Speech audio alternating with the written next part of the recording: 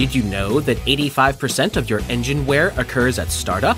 Yes, that is correct, and this is where Lower the Friction comes in by putting a protective, lubricating barrier on all moving parts. This now gives you full-time protection to make your engine last longer, run smoother, give you better performance, and improved fuel economy. People across the country are reporting some very exciting results. Go to lowerthefriction.com, place your order, and enter in promo code SOS to get 5% off of your order. That's lowerthefriction.com. Ladies and gentlemen, boys and girls, children of all ages, welcome to the Secrets of Saturn livestream. I am Jason Lindgren, your host. How are y'all doing out there? I see our chat room is building up quick, both on the D Live and the YouTubes. Hopefully we won't have any repeat of last week. But anyway, this week we're going to have a discussion what happened last week, Jason? Nothing whatsoever. Okay. I think everything was just totally copacetic. But Wayne is with me here, as usual, and the great Baldini, and we're going to be having a discussion on consciousness. It's kind of more of a philosophical Which is great, thing. because we all think we're kind of conscious anyway, so I don't know. I think it's a great topic for this week because I'm fairly close to unconscious. I accidentally took 2 doses of my very powerful opioid painkiller today. I had forgotten I'd taken it earlier, so I took one in the morning, and then I forgot I took it, so I took another one at lunch. And do that less. Do that less. I'm with you on that one all day long, Jason. Do that less. So yeah, when we're done, I'll pass out, and don't worry, Rose. I'll be there for the Poppycock report bright and early tomorrow morning, as usual. That's what coffee's for. Exactly, and I make the world's best coffee. It's so good it makes you swear when you have a sip. I make a variation on I'm going to have coffee. to try some. You are, Wayne. It's fantabulous. It really is good. My wife will she bears witness. She'll give you a hallelujah. Okay, so we're going to do consciousness. Who wants to set this up? Wayne, I think you're the man. Well, before we get started on that, I just want to talk about something real quick here. And it's something very, very simple.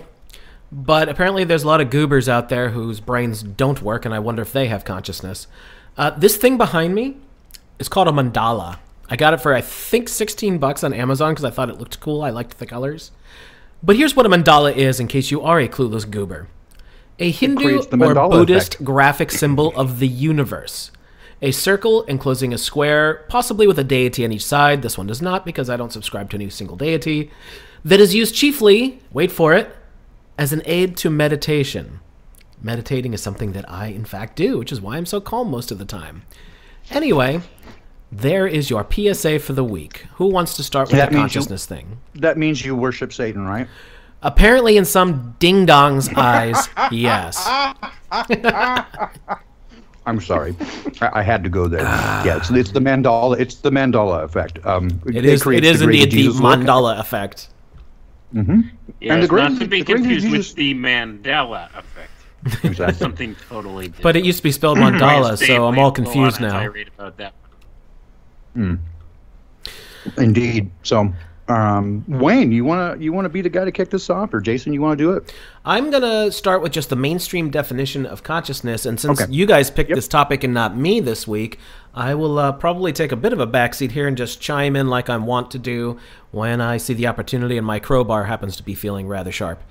So, consciousness, at its simplest, is awareness or sentience of internal or external existence.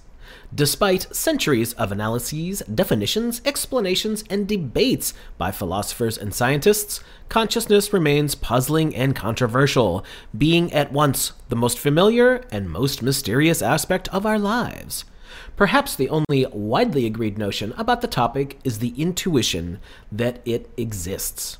Opinions differ about what exactly needs to be studied and explained as consciousness. Sometimes it is synonymous with the mind, other times just an aspect of the mind. In the past, it was one's inner life, the world of introspection, of private thought, imagination, and volition. Today, with modern research into the brain, it often includes any kind of experience, cognition, feeling, or perception. It may be awareness or awareness of awareness or self-awareness. I personally would say it would be the capability to realize self-existence. I think would be a very easy way to put it, but there's more to it than that. But anyway, I'll kick it to whichever you gentlemen want to take it next. I think we got the general idea from the mainstream blurb. Yeah, now, generally, when it comes to the idea of consciousness, this kind of really throws a monkey wrench in the works for the materialist view when it comes down to it. When you're looking at your secular humanist view where everything is based on hypermaterialism here, everything's a physical thing.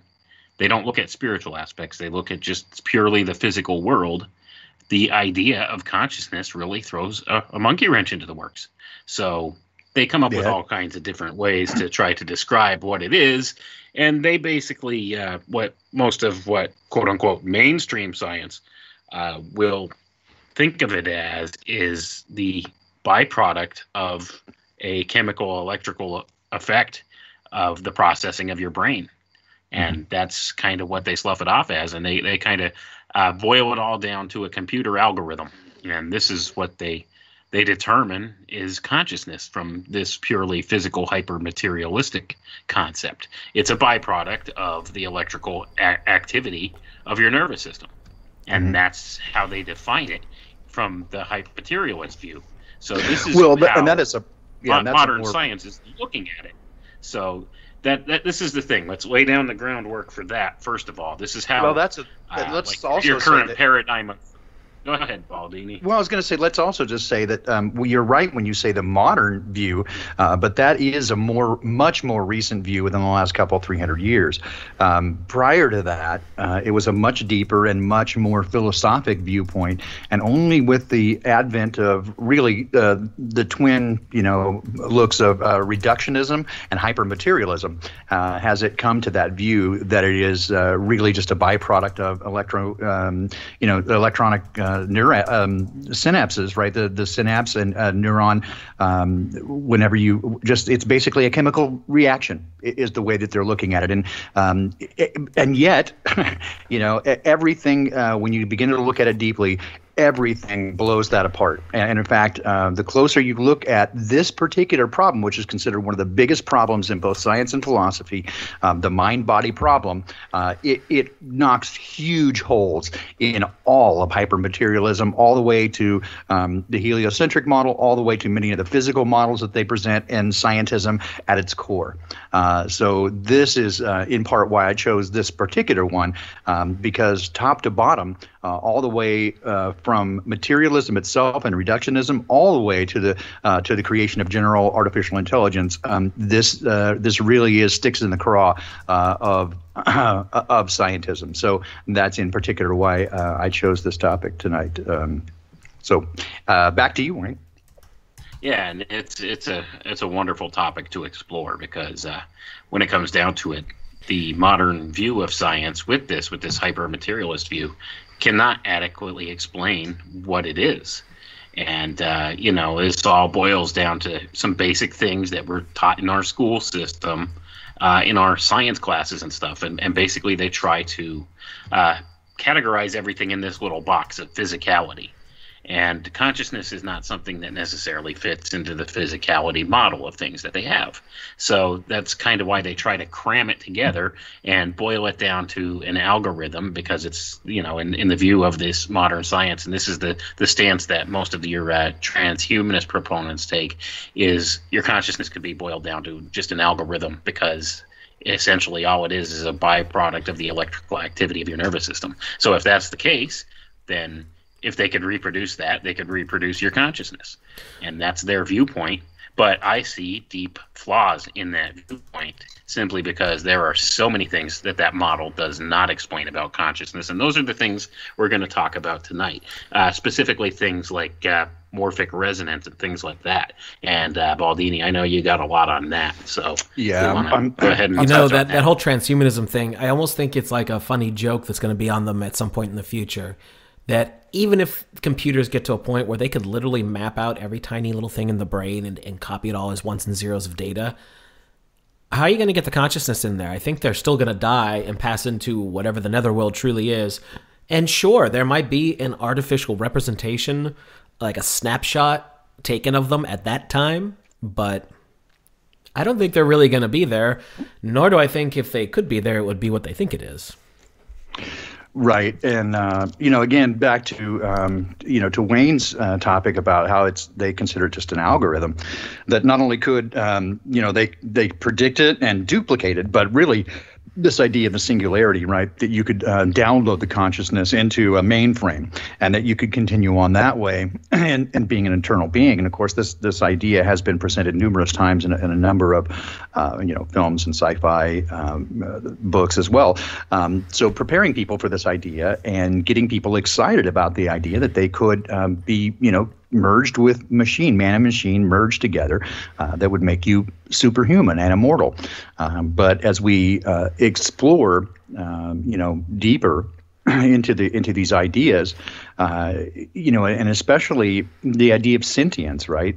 It knocks holes in every level of the modern scientism model, and all the way back to this idea of when you look at just the basics of quantum mechanics, right? When you begin to look at reductionism, and the idea of reductionism basically breaking things down to its smallest possible material, and this is where quantum comes from, right? The quanta, the smallest quantifiable portion. So you have these little quanta, right? So we broke it down to atoms, and then we have subatomic particles like, neurons and, or rather, protons and electrons, and so then you get into quarks, right? And keep going the Higgs boson particle and keep going lower and lower. And most of those, again, are theoretical. They just mathematically predict them and say that they've, discovered them because, and, the smaller the particle, the bigger the machine you have to get it until you get to the funny how that works, isn't it? Right? It is, but exactly. It's funny how that works. That you have to have the smaller the particle, the bigger machine you have to look at it. But when you get down to it, right, it's been largely accepted since even the 1920s, early 1930s, that in the study of quantum mechanics, that materialism, actual material particles, don't really exist. They're vibrations.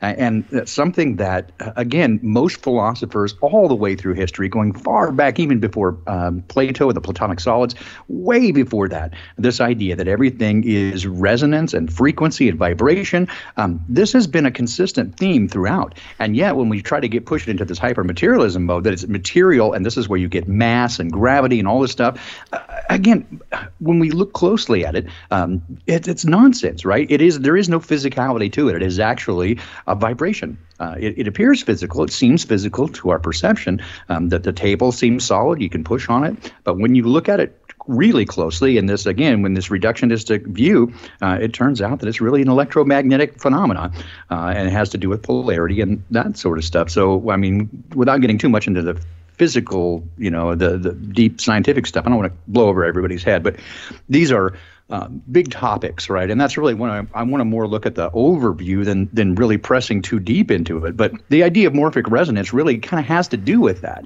and that everything in the universe has this sort of resonant frequency with one another, and they influence one another to this degree. And here's a great example of this. Again, I've worked very closely with material sciences and applied physics, and largely in a tangent point with the music industry and recording and designing and building articles, and tools for recording and that sort of stuff. But one of the things that we know, for example, about waveforms, and let's say we'll take audio for example. So audio, what you see on the screen, if you guys haven't done any recording or you see things, is what they show you as a transverse wave. That means it goes up and down, much as you would see as a alternating current, right? Electricity. But that's actually not how sound travels. Sound is a transverse wave, or rather a longitudinal wave, and it goes back and forth in what's called compression and rarefaction, and it has to do with energy moving an air molecule or any media. It can travel through water or steel or anything like that. So it pushes what we would consider a molecule. It pushes it forward, and then that energy gets transferred to something else, and it moves back, and so it goes back and forth like you would think of a slinky. All right, that's called compression and rarefaction. So in that, the process as it happens moves along until it hits your ear and then it vibrates, and then you interpret that as sound.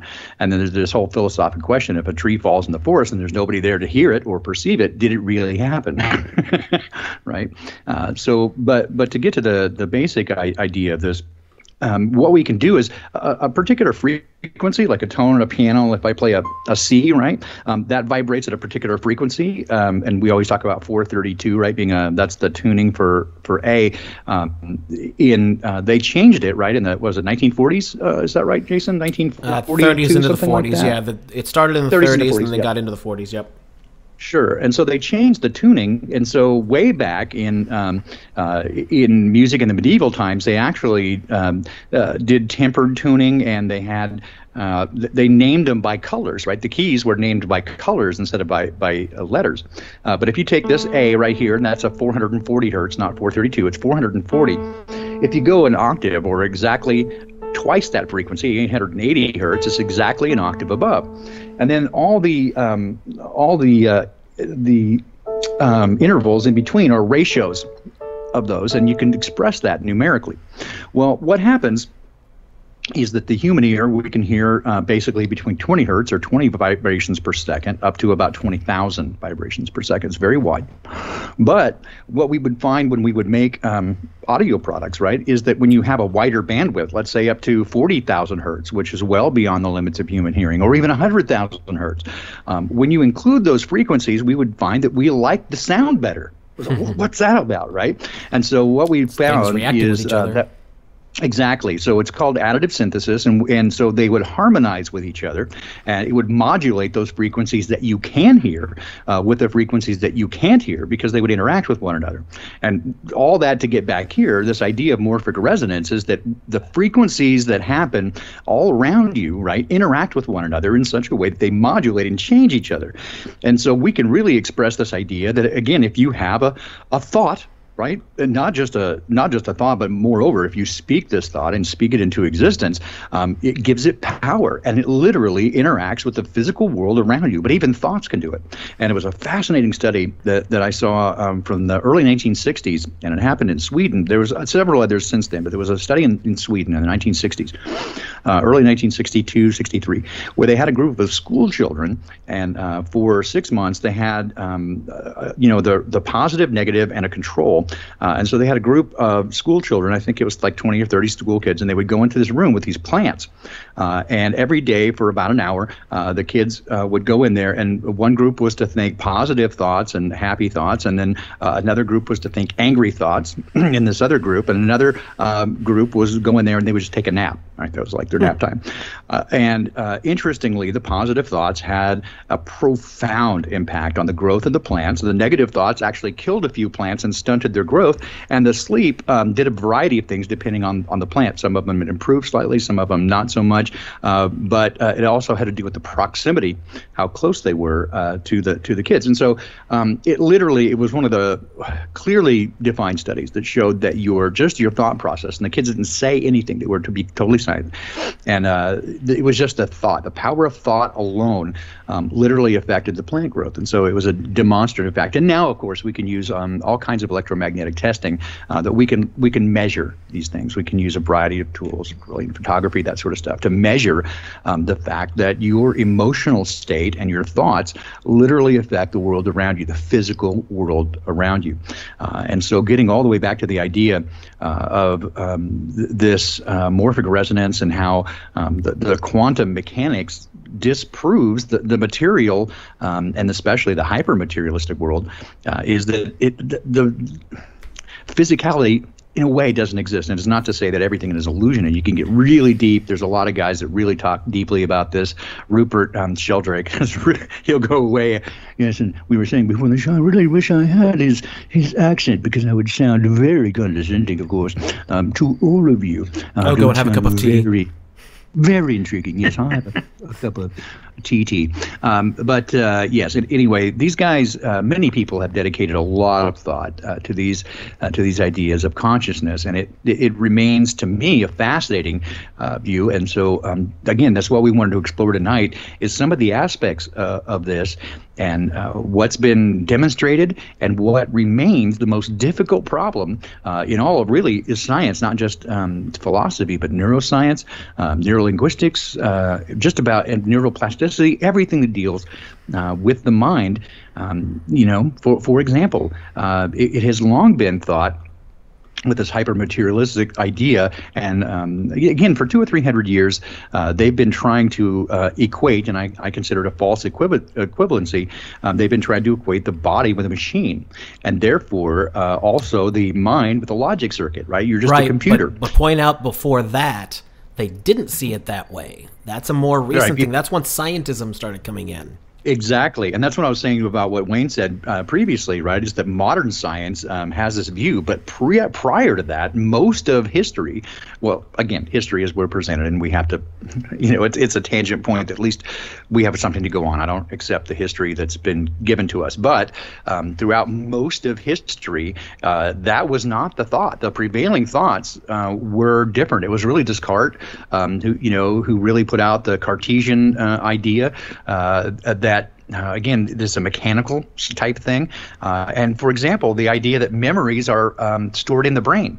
And when you people have tried over and over and over a countless number of times to demonstrate this, and it just doesn't hold true. You cannot prove that memories are actually held in the brain itself, which brings up all kinds of crazy questions. And then, again, I'm sure we'll explore it further tonight. What happens when you dream, right? And when you begin to look at these things like evolutionary biology, again, evolutionary biology holds the idea that we decided to become a different thing and we develop and we change over time into something better. And yet that doesn't make any sense at all in a number of different things, including irreducible complexity. But when you get to this idea of like, okay, in the movie Lucy, for example, and it's long been said that we only use 5 to 10% of our brain power.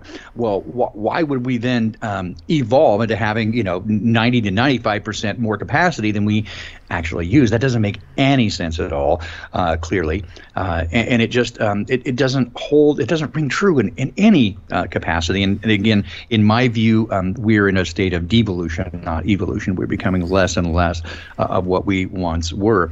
But again, this idea of dreaming, right, serves no evolutionary purpose. It puts the body in a state of extreme vulnerability. You spend roughly a third of your life in this state, but the things that happen and what has been viewed, again, dreams and dream interpretation, and again, many ancient cultures thought this is the place that the gods communicated to you.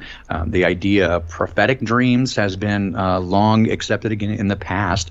As we get closer and closer toward the modern age, when they push out this hypermaterialism idea, that they have definitely pushed this idea that anything that is not physicality, that you cannot touch, grab, smell, taste, or hear, doesn't exist. Right. And so if you believe in anything that is not material and physical, that you're retarded or schizophrenic. Right. Mm-hmm. They say that, prayer is when you talk to God, and psychosis is when God talks to you.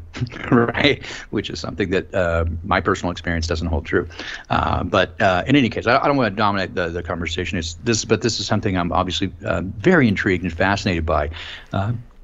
And all the evidence that we have, again, flies right in the face of the entire modern materialistic viewpoint, and everything that they try to do to research it. As I've always said, every time you answer a question, it opens up 10 more difficult questions to be answered. So, well, let's be honest here.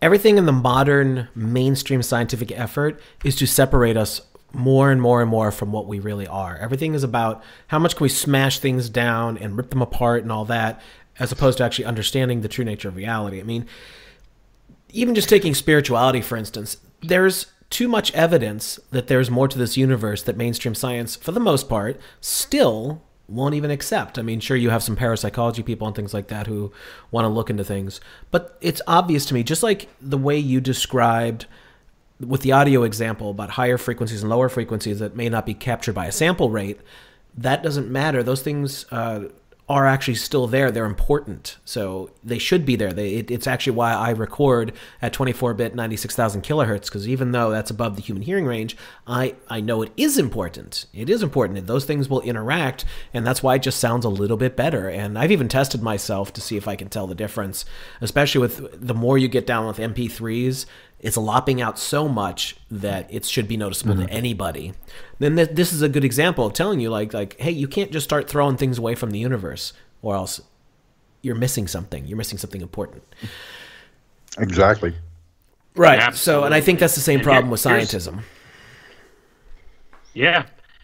And just as an example of that, like Baldini was saying, he was talking about quantum science and how this kind of disproves the materialist theory when it comes down to it, the hypermaterialist theory.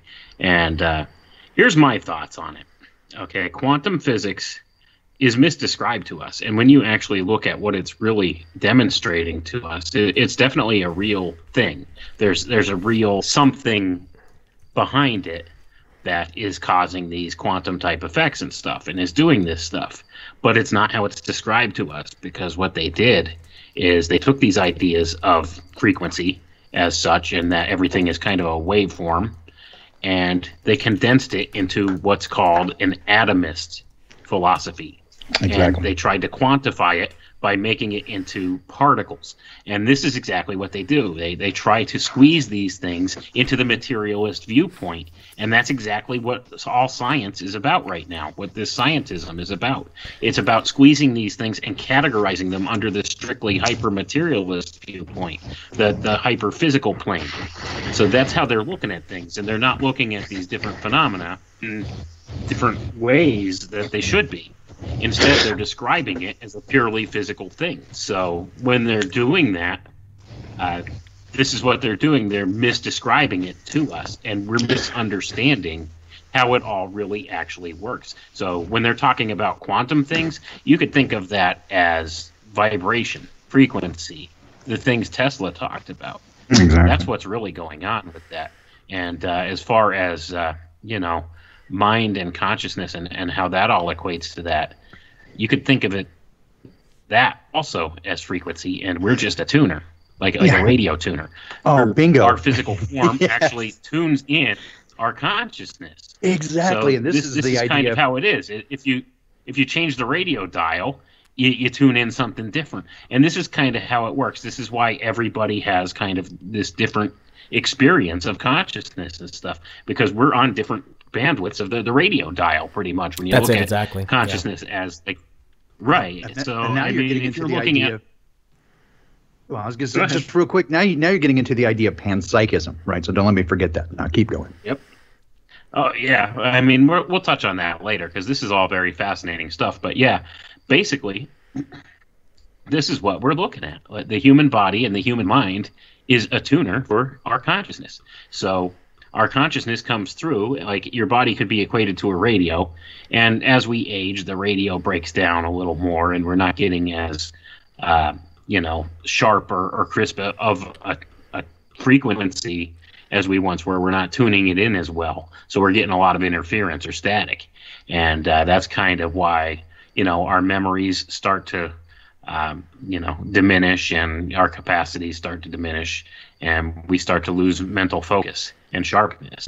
And this is why, and this is a better description of the human experience than, just say that, oh, okay, well, my brain runs all these chemicals through it, and this is what causes my memories, and, my memory is stored in the hippocampus or wherever they say your memory is stored, and this and that. And yeah, the brain is an important part of the tuning mechanism that we use, that is this radio receiver that is your body. And this is kind of a metaphor, okay? I think people are getting what I'm putting down here, though. But absolutely. I view consciousness as being something external to the body, and your body is the tuner for it. And this is how we experience consciousness, is in this body, because it's it's like a radio tuning in the frequency. And that is a much better view, I think, of how the universe really works and how consciousness really works, rather than the hyper-materialist view that they push in our science classes and stuff, where they're trying to convince you that your consciousness is nothing more than bioelectrical chemical processes going on in your nervous system, and that your whole experience as a human being is all just based on this physical meat suit. And except that that's demonstrably that's all you are. Sure, right. And that's demonstrably not true. Untrue. Right. Exactly. And that's the uncomfortable part. Run into the problem. Exactly, yeah. And that's why this has been described as the most heinous problem in all of science, because it's demonstrably not true, right? And every time they look more closely, it disproves all of their quote theories, right? And so this idea of morphic resonance, which again, it's just it's a fascinating thing, right? And it helps explain, right, some of these things. Like my wife is always fascinated by the fact that I can be dead asleep, and if she just stares at me, I will wake up. Right. But everybody has to some degree, I think, this experience that you can tell when someone's staring at you. Right. And even blind people know, and it's been tested, right, that if someone's staring at them and focusing on them, they will feel it. They know it. I can't remember the name of the people who did it. There was a group that did this study in the UK showing how dogs know when their owners are on the way home. Right. And they randomized the test. They did all sorts of things. And the dogs knew 20 minutes or more prior to the people showing up at home, the dogs would get excited and know their owner, their friend, was coming home. And how could they possibly know? Even when they changed plans in the middle of it and they would just randomize things, the dogs knew. Right. And this is all kind of relatable to this idea of this interconnectedness between organisms and collective memories. And even within species, right, where sometimes they've shown that pigeons and dolphins and different things know they know things from other groups that they had no connectedness with, right, other than this idea of morphic resonance. And then we get into this fascinating idea that, and again, this is something that again, I can't prove, but when I go back and look at these ancient cultures, they all had the idea that the luminaries were sentient beings. And in fact, that's why astrology is what it is, that they influenced us, not just because of their alignment, because they held influence over, it's not just the problem is not in the stars, but in ourselves, right? The fates and the stars. But this idea that the luminaries, including the sun and perhaps the moon, are sentient beings, and in fact regard us with a view, right? Interact with us in different ways. These are fascinating topics. And again, while they can't be proven, I think they certainly can't be disproven. And again, most ancient cultures had some form of this idea that the luminaries were sentient. Yeah, and that's a fascinating thing to think about, because when it comes down to it, what we're talking about here, this whole morphic resonance idea, all of our consciousnesses like kind of collide together and interact. We all have this frequency, that we put out and receive. And this is how different ideas like the whole 100th monkey idea come about. Like, one doesn't have any conception of the other had this idea, and then, they come up with the same idea. This all relates to the whole consciousness idea and how it could be that these frequencies are actually interacting in different ways. Yes, so the collective consciousness. This is where, right, and this is also the reason why we can understand the archetypes and archetypal ideas, or what they would call ancestor memory and stuff like that. Things of this nature. This is why, and this is a great explanation as to why. And in my view, it holds more water than the materialist ideas of how consciousness works.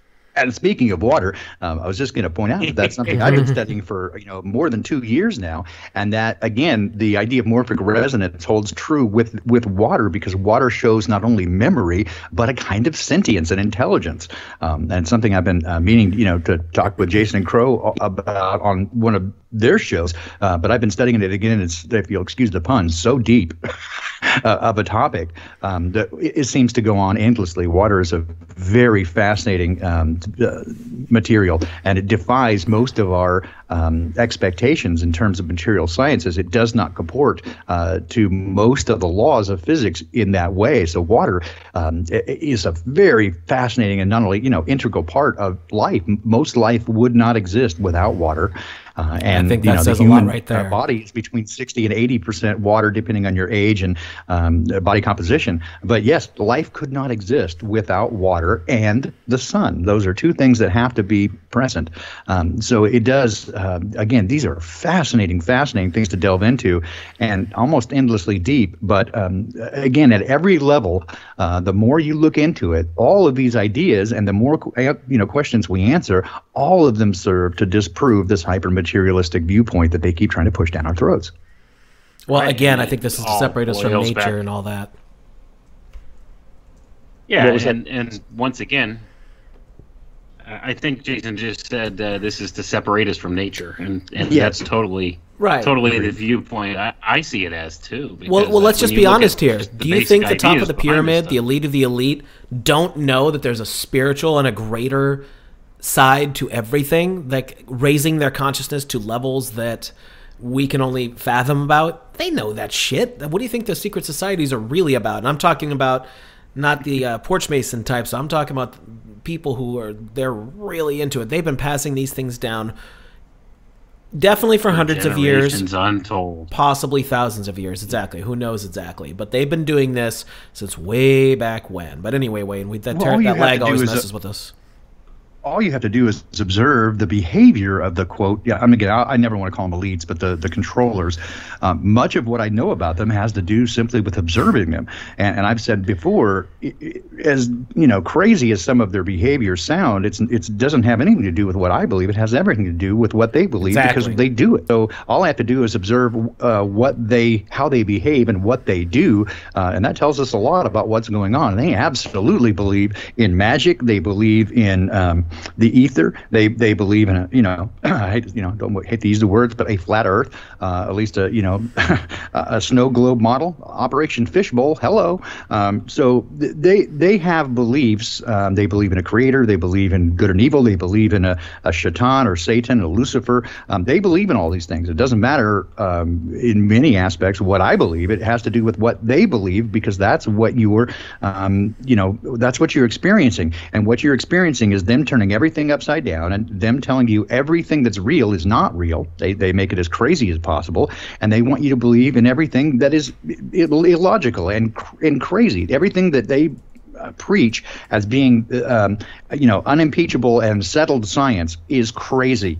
If you sit down and look at it really closely, the stuff that they tell you is true is crazy, and the things that they tell you are crazy is true. It's an upside down world. It is bizarre.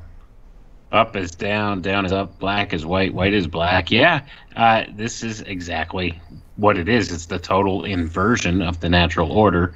That's what they're all about, and that's what they want, because they have no control or say over the natural order. But if they could create a complete artificial system within that, then they could control that artificial system and be gods of that artificial system. Exactly. And that's what the end game is for them. So that's exactly why they do the things they do. But when you look back just logically at the way some of these things are that we described, you described the sun and water, two essential portions to life. The sun and water also, you're talking fire and water alchemically. That represents the masculine and the feminine, the combination of these things. And this is what it's about. I mean, when you look at it from the natural science viewpoint or the alchemical science viewpoint, these things make more sense logically than the paradigm we're given, this whole materialist paradigm where they claim that the sun is this big exploding, ball of hydrogen that's constantly fusing together, creating in a vacuum. It's this giant ball of gas in a vacuum that somehow burns in a vacuum. Hold on. I know, right? It's like a device. And that's, how is that logical in any way? I know. I was going to say it defies every law of known physics, right? Just right there, right? And it's also 93 million miles distance, and the inverse square law is blown apart by just the light rays, right? It's just crazy. And part of me is like I get so upset with myself that I spent 40 plus years of my life just never really questioning that, right? Never really questioning that model. That's probably the big thing with most people. They don't question these things. They just accept it because they've been told it and taught it their life from quote-unquote authority figures.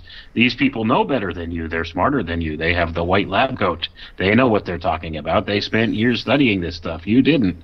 And it's been my experience, too. The more time you spend in school, the more indoctrination you have. It's not necessarily about education. This day and age, the internet, you could educate yourself. That's largely what I do. I'm pretty much self-taught on almost everything.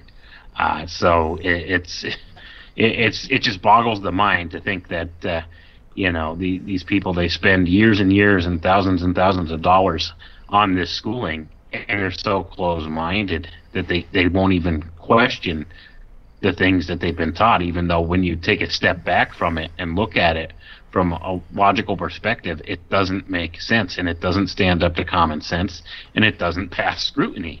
But that's basically what they push forward, because this is what they taught, and this is what all their whole career and everything's wrapped up in, and they're dependent on that, and that's how they make their living.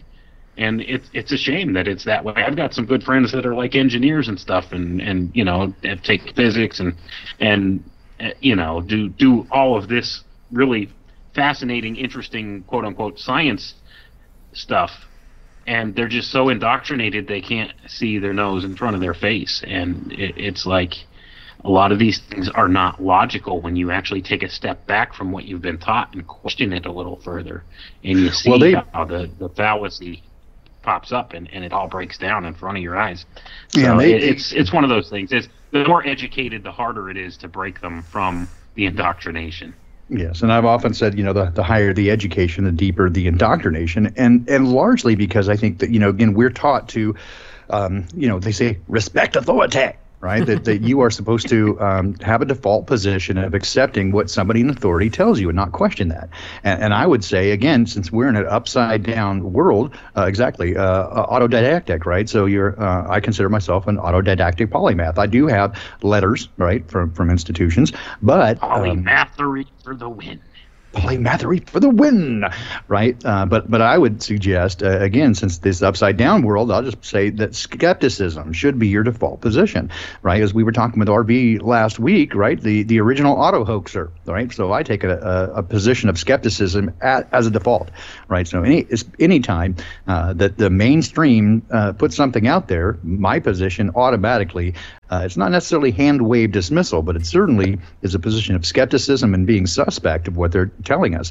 And this goes, for example, with anything that you see in the media. If they're pushing a narrative, you can bet your butt that it is not true. Whether that's George Floyd, or whether that's BLM or any of these things, certainly those lives matter, but lives matter, and that's not to be, inverse or diss anybody. What I'm saying is when they're pushing a narrative on you, then you should be suspect of that. And so anything that you see it repeated in a news cycle in 24/7, if they're pushing that narrative, you can be certain that they're trying to evoke an emotion or they're trying to push an idea, a thought, and be skeptical of it, right? So question everything. Absolutely. We do need to question everything and get back to the sources of these ideas. And that's the whole thing. People don't always take the time to trace back an idea to its original source or its original origins. And when you do that, sometimes you find out some things that you might be utterly shocked to find out about it. So Absolutely. When we go ahead and we trace back some of these ideas back to like Neoplatonic philosophy and stuff like that, you're looking, this is going back thousands of years. A lot of these ideas have been around, and it's only in the more modern era where they've really pushed the hyper-materialist model of things. And this is basically where they've driven the science. This is where all the money for the science goes, and therefore this is where all the research takes place, and this is, how all of this goes on. So exactly. And when you want to academia, it's publish or perish, right? So you have to toe the line. That's the thing. Yep, and you do exactly what your benefactor wants you to do. You do the studies they want you to do. You put out the science that they want you to put out. And this is what I've discovered goes on with these scientific studies and things, especially the ones that hit these peer-reviewed journals and stuff like that. About 99 times out of 100, they're just pushing a narrative that their benefactor wants pushed with these things, and they make their conclusion before they even start the study. So they know what the conclusion is before they start the study, and they tailor the whole study into getting that conclusion that they want. And that's I've discovered this is how vaccine science works, especially, and it just kills me because I could sit and pick through a vaccine study and show you just where they manipulated the data and how they did it in order to get the result that they wanted. And it just aggravates me to no end that they call this science, because they're going in thinking, okay, this is the result I want from this study, and then they make the study to show the result. So it's not true science in that regard. This is not scientific method. This is paid for science, pretty much. Well, it's the upside down of science again. Hey guys, let's take a minute to define Neoplatonic for folks. Okay, wait. You used it. You defined it. Okay. Well, Plato was a philosopher. Okay, so basically, he put a lot of ideas down on paper. And you say a Neoplatonist is somebody that kind of explores some of those ideas and stretches them out a little further. So that's kind of what Neoplatonism is. It's not a Neo-Satanist. Philosophical. No, not a Neo-Satanist. That would be something totally. That's Jason. Okay.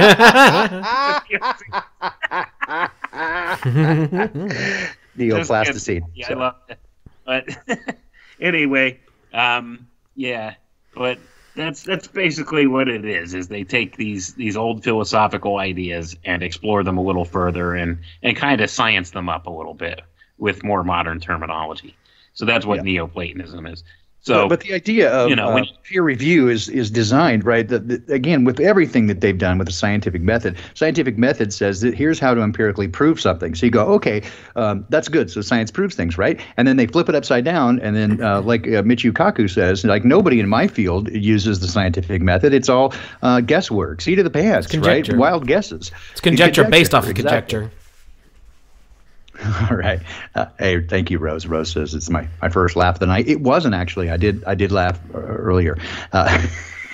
But the whole idea of, again, peer review is supposed to be that the premise is, right, that people are going to be able to duplicate and replicate the scientific process. And that's exactly the opposite of what they do. They're simply gatekeepers. So they're going to disallow anything that would go against or be contravening to the current narrative. Right, and this has been proven over and over again with, for example, archaeology, simple archaeology. Right, when you find something that doesn't go with the narrative, wow, I discovered this building and it shows that people were living here in an age that goes against the narrative. Oh no, you didn't find that. Well, yeah, I did. It's right here. Nope, you're out of work. We're going to sue you, right? And people literally have gotten sued over publishing a paper that simply described their findings. Same thing with people discovering soft tissue and dinosaur bones. Well, that can't be. Well, but it is. Here it is. I can duplicate it. Nope, you're out of work. That never worked again. Science, right? So all the peer review does is it's basically a bully society, right? We're just going to make sure that nobody gets away with saying anything we don't like. And so they've taken the whole idea of science and pushed an idea that's true. I mean, the scientific method is a very narrow system which shows a cause and effect relationship.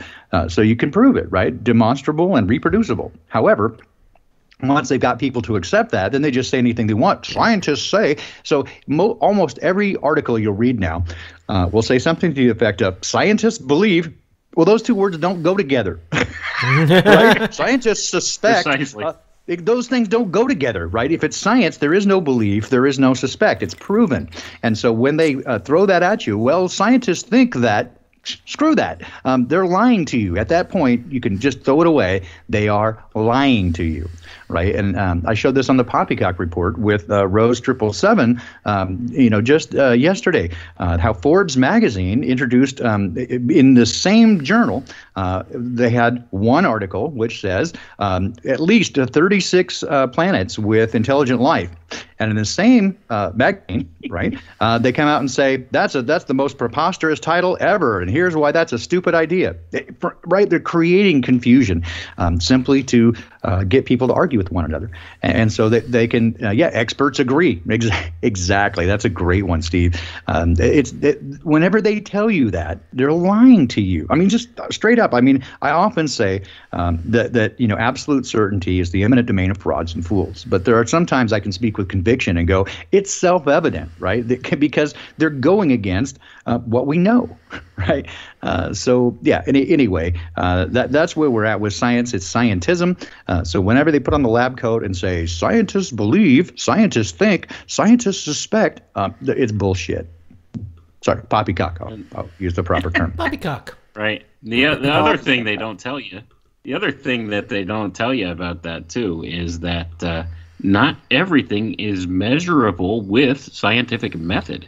So for those things that are not measurable by scientific method, how do you prove or disprove them? And that's the thing. A lot of it's subjective. And, this is where something like consciousness comes into play. How do you Well, that's why they dismiss it. You really can't.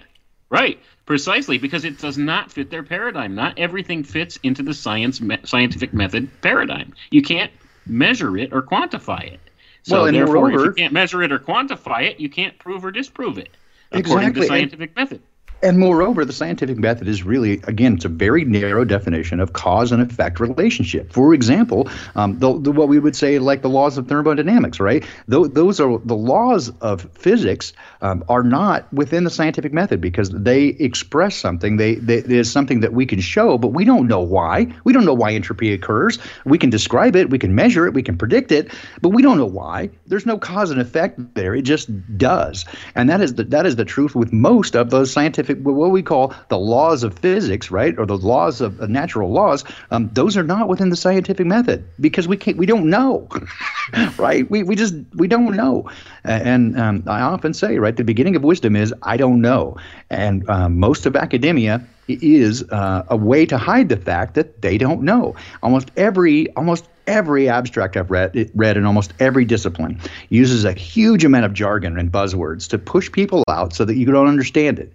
But when you just go back and you look pretty closely, it's not that difficult to figure out what they're saying. And ultimately, it always comes down to this in every single case. It comes down to this. In a process we don't yet fully understand, fill in the blank, right? And so all it is an attempt. They use all this big, $20 words to tell you we don't know. But then they will come right out and say, we're absolutely certain it is settled science. The debate is over.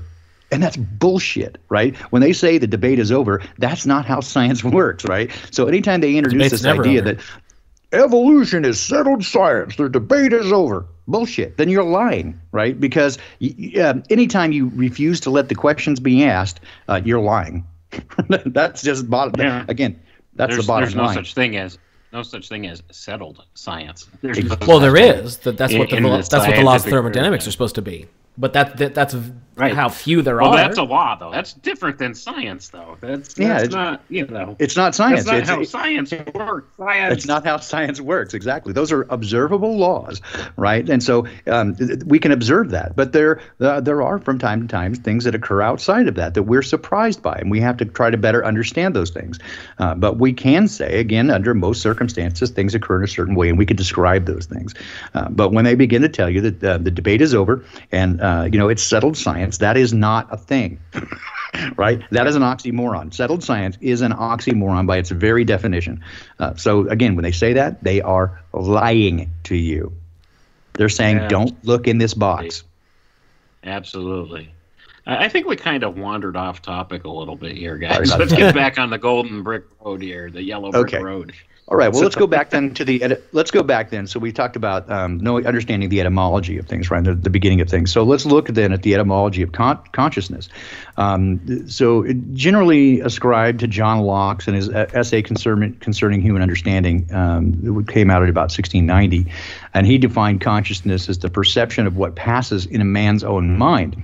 And that essay really influenced most of the thinking on consciousness all the way up through the late 17 and early 1800s.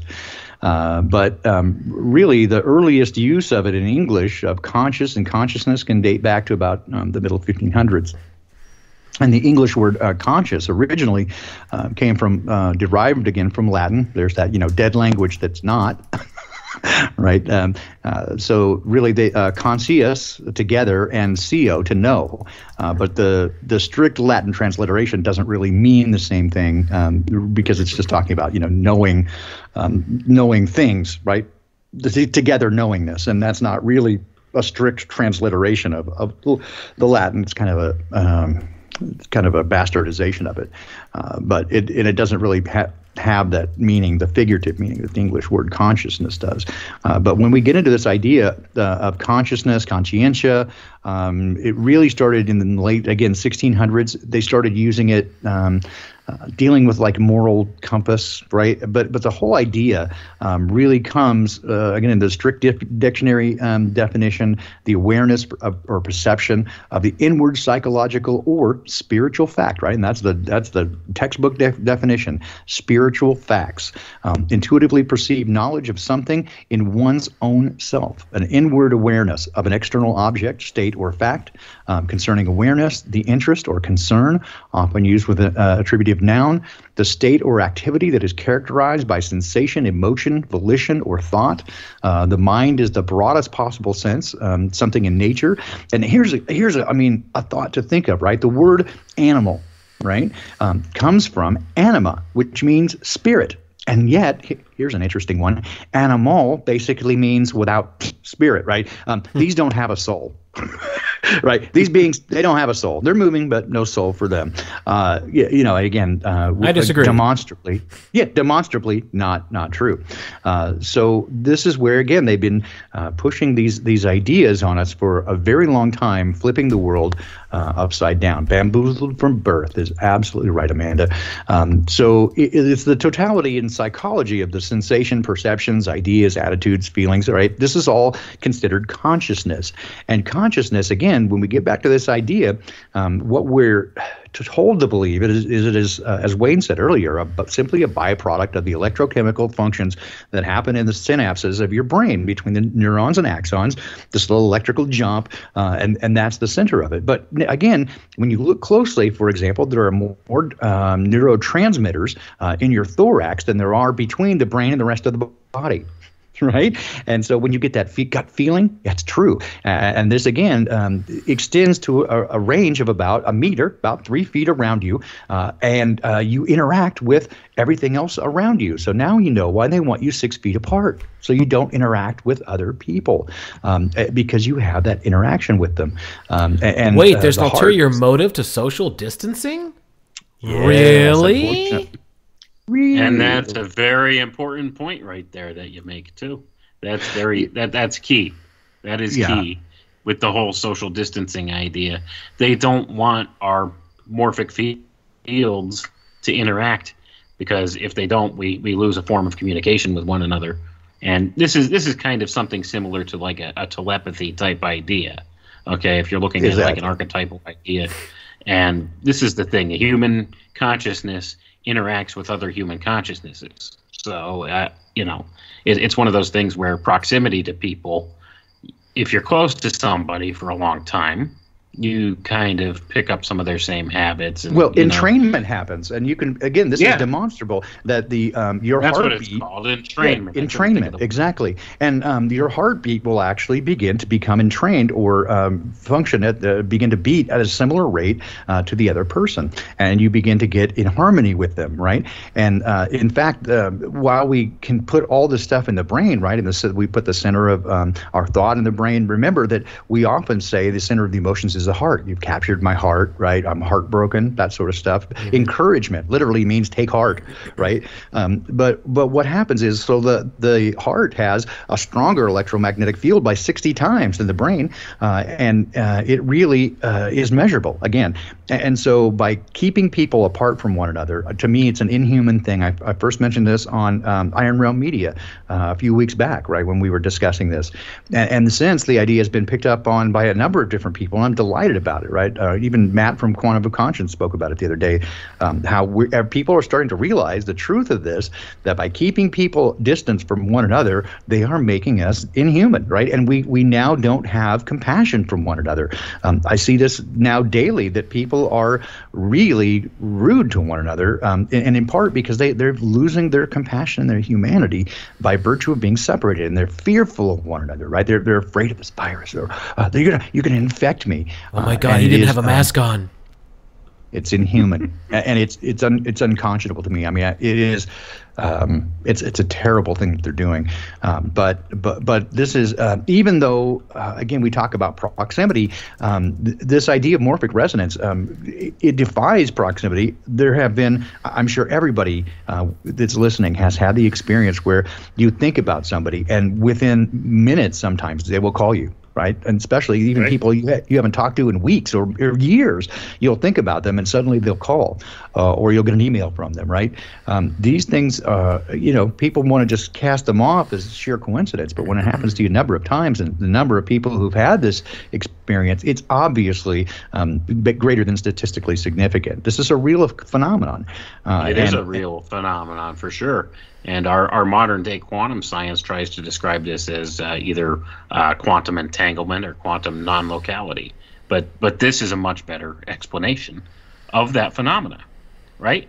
That's the thing. I mean, when they bring you these sciences and they tell you, oh, quantum theory, quantum this, quantum that, they're describing actual things to you, but it's being misdescribed. It's being twisted to the materialist view, when there are other alternative explanations to the phenomena that make more sense. And this morphic field bit, morphic resonance, this makes more sense. I mean, this is logical. It explains a lot of different things, and it does defy distance and stuff like that. That's like how the three of us, we really jive well together, because even though we're at thousands of miles apart, but Baldini and I, our periods still kind of coincide with one another. So, yep.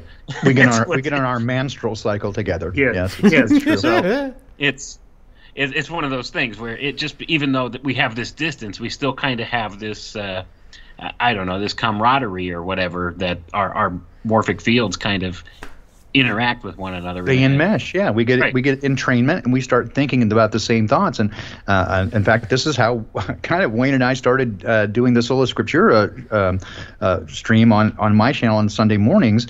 And that's the Unintended Consequences channel. We're doing it Sunday mornings at 7 a.m. Pacific and 10 a.m. Eastern time, beginning to look at these things, because we kind of got into.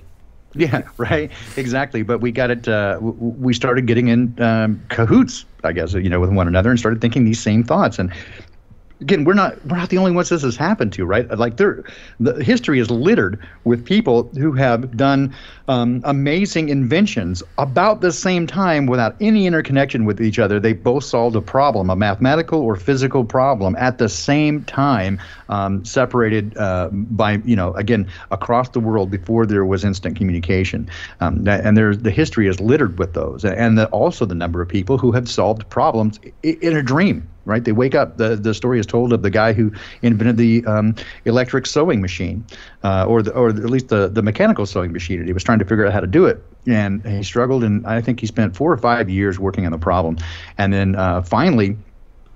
He had a dream, and in his dream, he was on an island, right, with cannibals, and the natives were poking at him with spears, and in the spears' tips, there was a hole in the end of the tip. And he suddenly woke up and went, holy shit, that's the answer, right? Because before that, if you look at, manual sewing needles and thread, the hole, the eyelet, is at the back of the needle. And you couldn't do that with a machine. He was having all kinds of problems doing it. And so then we put the eyelet at the tip of the needle in a sewing machine. It worked. And so he solved the problem in a dream. And he always said to the day he died that it came to him in a dream. He's not the only one that's had that experience. So again, we look at these things and go, what is going on here, right? This idea of cosmic consciousness, collective consciousness, shared memories in some cases. Is this what, the idea of past lives is? Could it be memories bouncing? These are fascinating topics that people have spent all kinds, lifetimes looking into. There's no way we can cover it all here, even some of the concepts. But you certainly can start looking into it and looking into some of these ideas and some of the people that have approached this. Again, I highly encourage it. You can get off into some really interesting tangents this way. No doubt about it. Crickets. A lot of interesting tangents. No, Wayne's got a lag. You had finished your thought.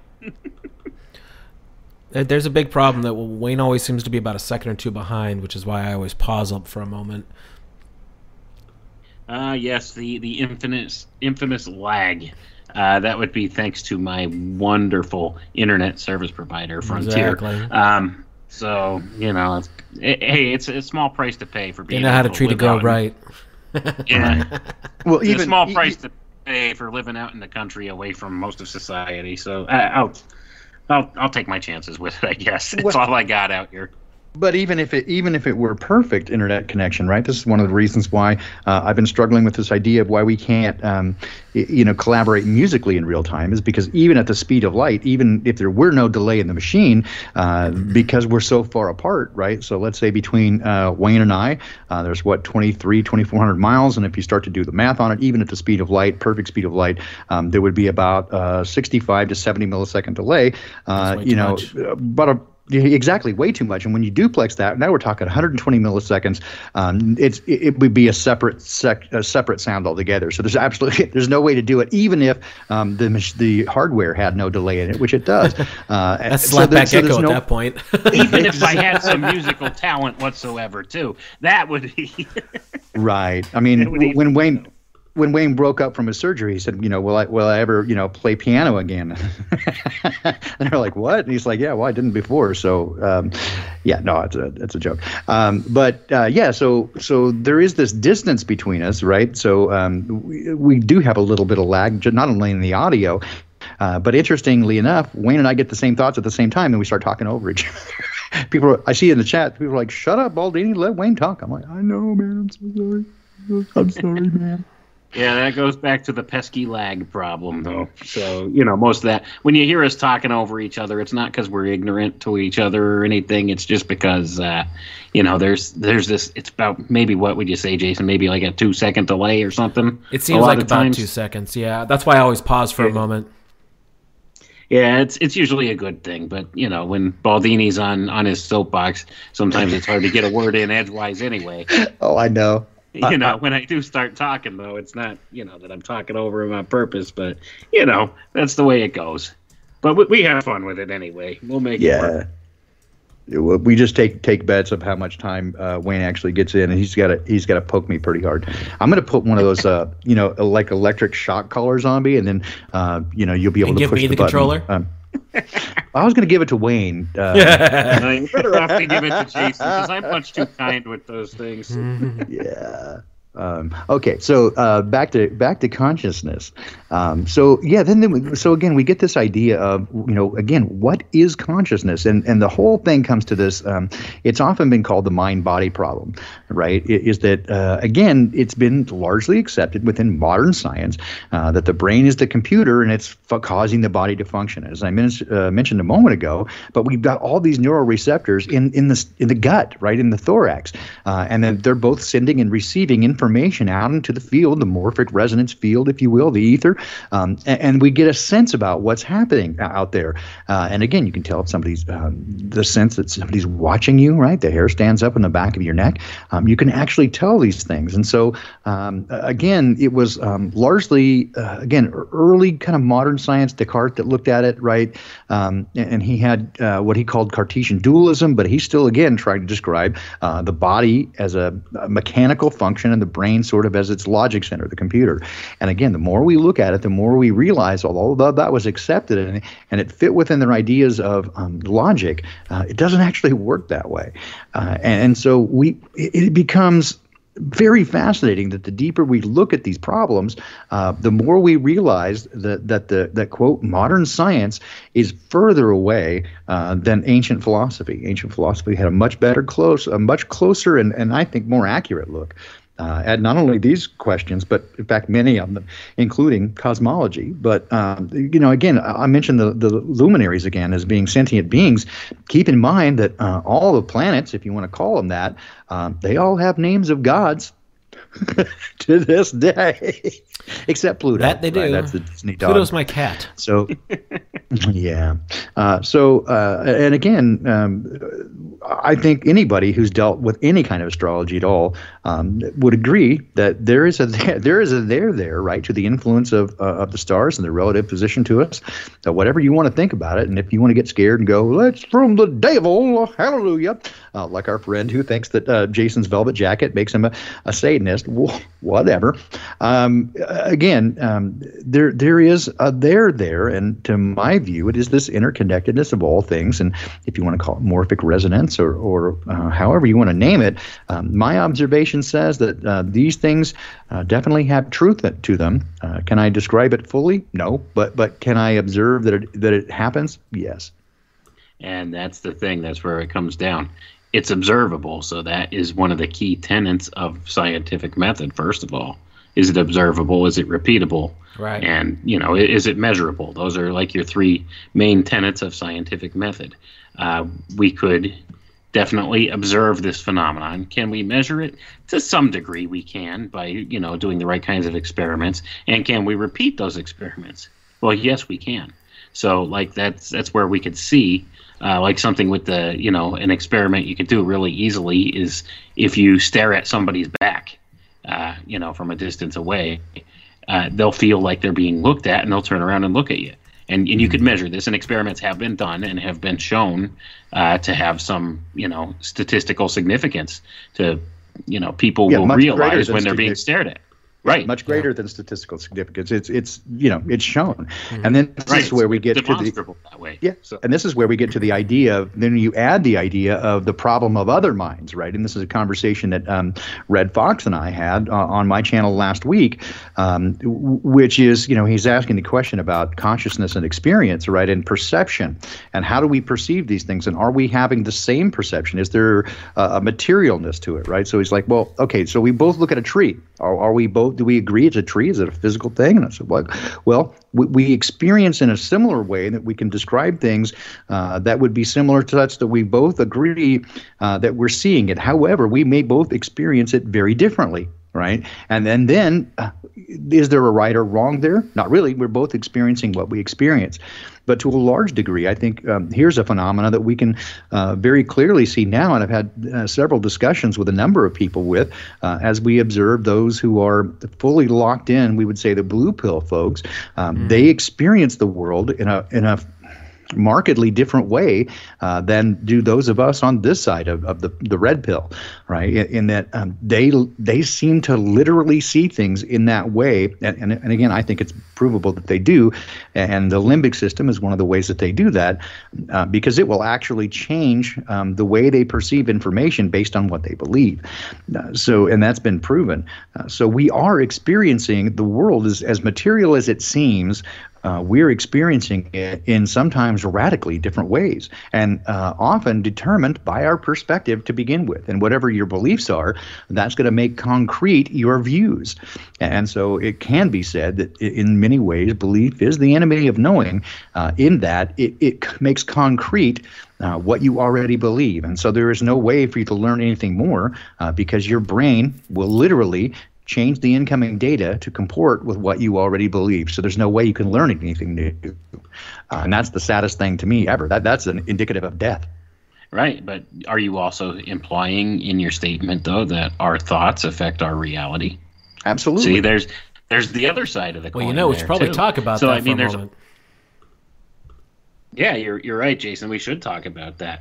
Our thoughts affect our reality. And, I mentioned it before in that study, right? In the study in Sweden in the 60s, that it's been shown that not only do your thoughts affect it, but they manifest it. And to me, precisely. Again, and this is something that you would, again, Wayne and I talked about on the first episode of Sola Scriptura, right? Is that, in my view, this realm was made to manifest our intentions, right? If you want to call that magic or whatever, but it was made to manifest our intentions at the outset. That's the way the Creator designed it. And when He made us, gave us dominion over this place, it was made to manifest our thoughts.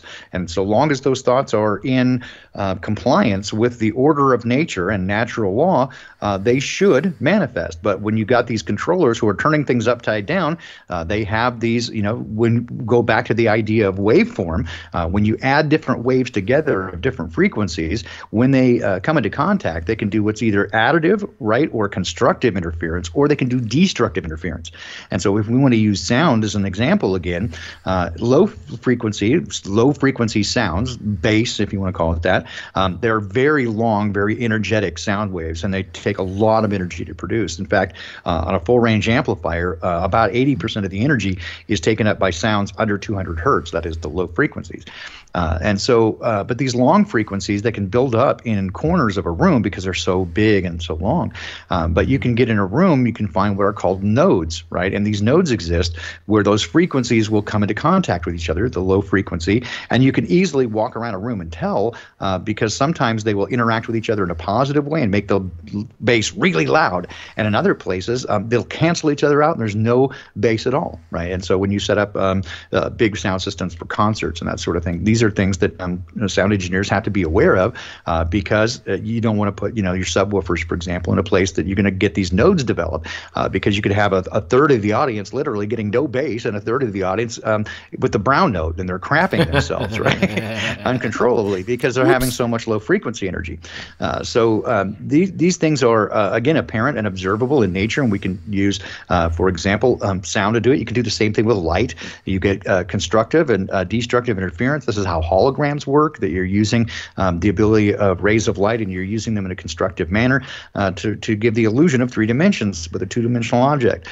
So it's not, again, outside the realm of, it shouldn't put you into woo land to consider the idea that electromagnetic frequencies, just things outside of our ability to see or hear or taste, but they are still there, they're measurable, that we interact with each other in these ways, and not just within proximity, but over very large fields. And the entire Earth resonates at what's called the Schumann resonance, right? And so the whole Earth, as we know it, has a vibrational field, and not just the electromagnetic, but the whole thing vibrates. And so when we get into contact with this, right, it's very similar to the brain waves that we can again measure, and then we have the alpha and theta and beta waves that we use to process information. We should be in close communion with nature around us, and yet everything that the controllers have done, certainly for the last 300 to 400 or 500 years, has been to literally take us as far away from the natural world as possible. I mean, consider the modern human, that everything he does is to separate him from the natural world as far as possible. He wears shoes, clothes, concrete. He never gets his feet or fingers in the soil, stays out of the sun, uses sunblock and sunscreen and sunglasses, and stays inside. The city keeps us as far away from the natural world. I have met people in my lifetime who literally are freaked out by animals, right? Even domestic, like dogs and cats, they freak out. They're afraid of them, and especially larger animals like cows and things like that, because they've never experienced it, and it freaks them out. And it breaks my heart. I mean, I don't even know, right? They're so again, entrained with the electromechanical world, this artificial world, that they are uncomfortable in nature, and that's what I think the controllers have intended for a very long time. So, referencing back to consciousness and mass consciousness, and how things that you put forth into the universe, you're trying to make manifest. I think that is what magic truly is. And sure. I know I've discussed this before. Maybe, I don't remember if it was here or not, but I think that's what magic truly is. And a lot of the other stuff is window dressing to a point, but it's also sometimes helpful in achieving the desired emotional responses and all that, because a lot of it is tied to emotion. You're literally taking the energy of yourself, and the more people that are focusing on a particular point of intent, the more powerful the thing could possibly be. And I would say that nobody knows this more than the controlling bad guys of this world. They absolutely know what this stuff is. Hence why we see their bullshit symbols everywhere and all their crap like orc scrawl on everything. They know what they're doing, man. There's intent behind all that. And again, this is all coming back to consciousness. It does seem as well in every ancient tradition, both religious and, I don't want to say pagan or just like in every spiritual tradition, let's put it that way. Blood is a powerful component. Again, even within the Christian tradition, to go back to the animal sacrifice of the ancient Israelites. So blood appears to be a very powerful thing. Even again, the first murder is described in the book of Genesis, where Cain killed his brother Abel, and God showed up and said, his blood cries out to me from the ground. Right. So the idea of blood being a powerful component in these magical things, as well as intent and will, certainly seems to be, again, there's something to it. And we see, again, this reflected in the behavior of the controllers. Again, it doesn't matter what we three think, other than we can observe what they're doing and saying. Right. They believe it. And I would conjecture that maybe your blood is the whole key to consciousness and the tuning of your physical form with the consciousness, or your antenna. Right. I think there's iron in it, right? Right. So I think blood plays an important role in that, because when you look back at just the philosophical and religious history of the blood, and how the blood is the life.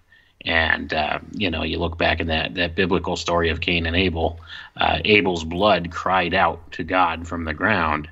So that tells me it's transmitting, or you know what I mean? So exactly. That's the whole thing. So I think that may be a whole key to what could be the physical manifestation of consciousness in our human forms, in our physical, some way. In some way or another.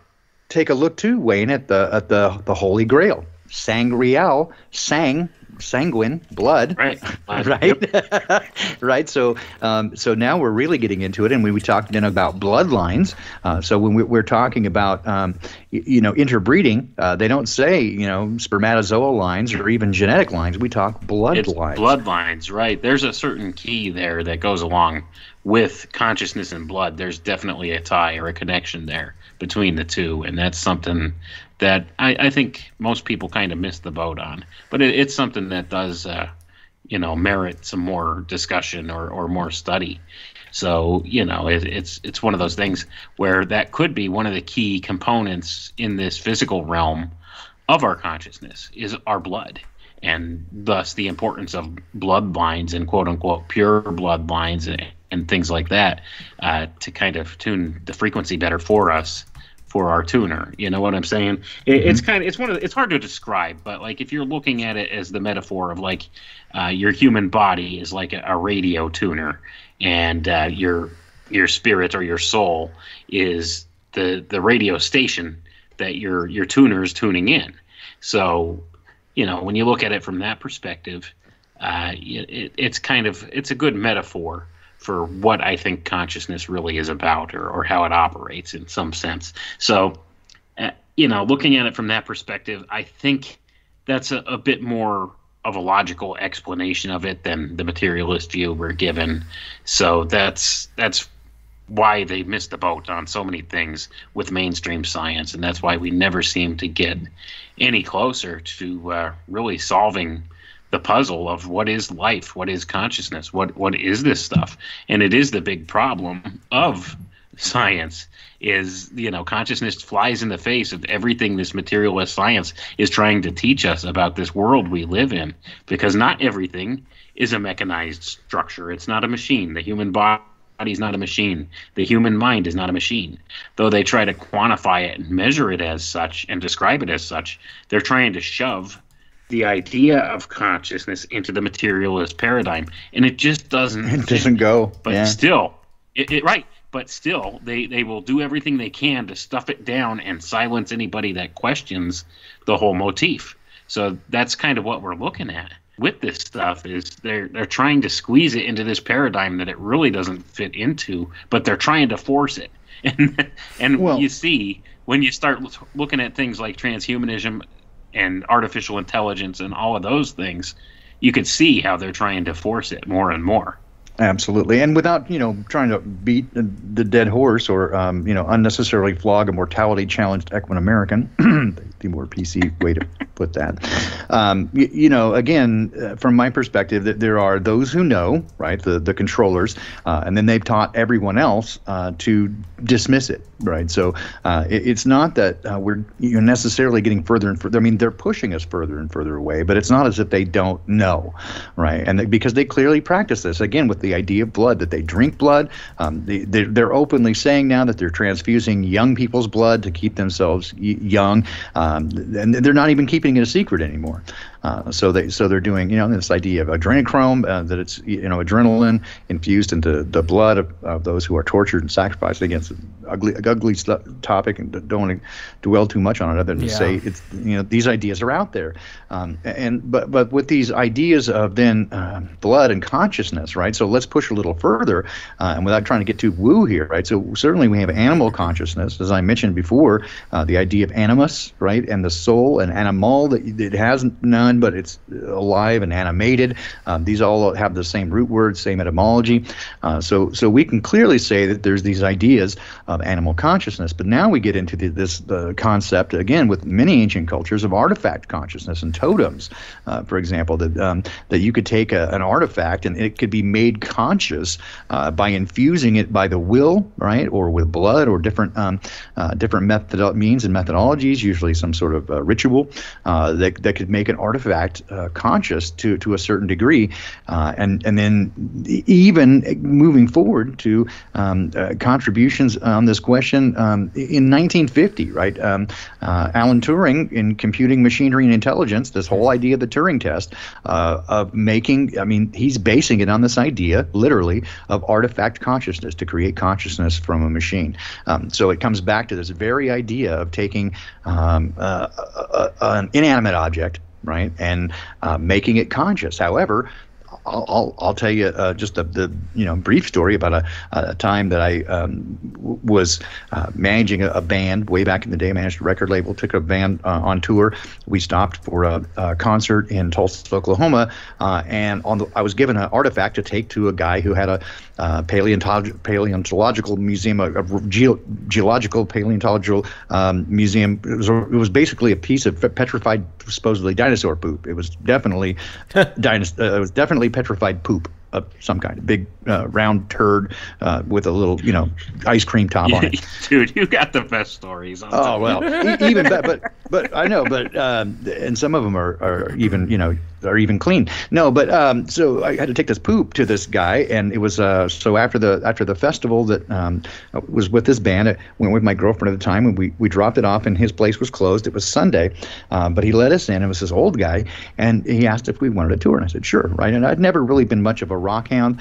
I was intrigued by it when I was a kid, and my dad bought me a rock polishing set, and I tried to get into it, but it just took so long. I didn't have the attention span as a kid. But he started taking us through this place, and I was first impressed by his passion for it, right? And he was quite old, and he was an octogenarian. And as he's taking us through, he then starts describing the way that rocks are formed, the different types of rock, and then into crystals, the idea. And he started really into this idea of crystals being intelligently formed. They're self-organizing systems, much as organisms are, living organisms. And he had me pretty well, I'd say, convinced. By the time we got through this thing, and he was showing me how they responded and reacted in different ways, but they're on a time scale that's very different than ours. So most people would not notice the fact that these rocks are literally responding in an intelligent manner to the world around them, to such a degree that they show, again, intelligence. And many of them, I would say, sing. They vibrate at a frequency that when you change that frequency, by using electronic means, you can hear it, and they sing in a harmonizing way. And it changes when you walk into its proximity, so it knows you're there. Right, here we go back to morphic resonance. Some of them, again, emit colors. Some of them we can see just visually, and some of them you need ultraviolet or infrared light to see. But he had me pretty well convinced at the end of that that rocks may in fact be sentient, but on a geologic time scale, it's so different than ours that their lifespan would be, we would think of them as immortal, and we would be to them, very transient. But fascinating stuff, right? And I can't. I can't dismiss it when I start looking really at the nature of crystals and the way that we interact with them. And a lot of people are really into the crystal stuff. Again, I don't mean to say that in mocking, but some people get into the. They are pretty woo. But in any case, but crystals do seem to have an effect on us in a variety of ways. It's not something I'm an expert on, other than again the material sciences aspect of it is fascinating, and all of these things lead me to believe that there is that consciousness is something. Again, well, I can say this for a fact, that we don't understand what it is, right? For sure, and there are many arguments and theories on it, all in a variety of different ways. But ultimately, we don't really know what it is. But it is all around us. We can demonstrate it. We can experience it. We're all experiencing consciousness. We experience this world in a way that is similar to one another, but decidedly different. Can demonstrate that. We have dreams that in which we sometimes are a different character, right, or in a different place in a world. Sometimes it seems very real to us. So, and some of us even have had the experience of where two people are occupying the same dream, and that's a pretty weird one.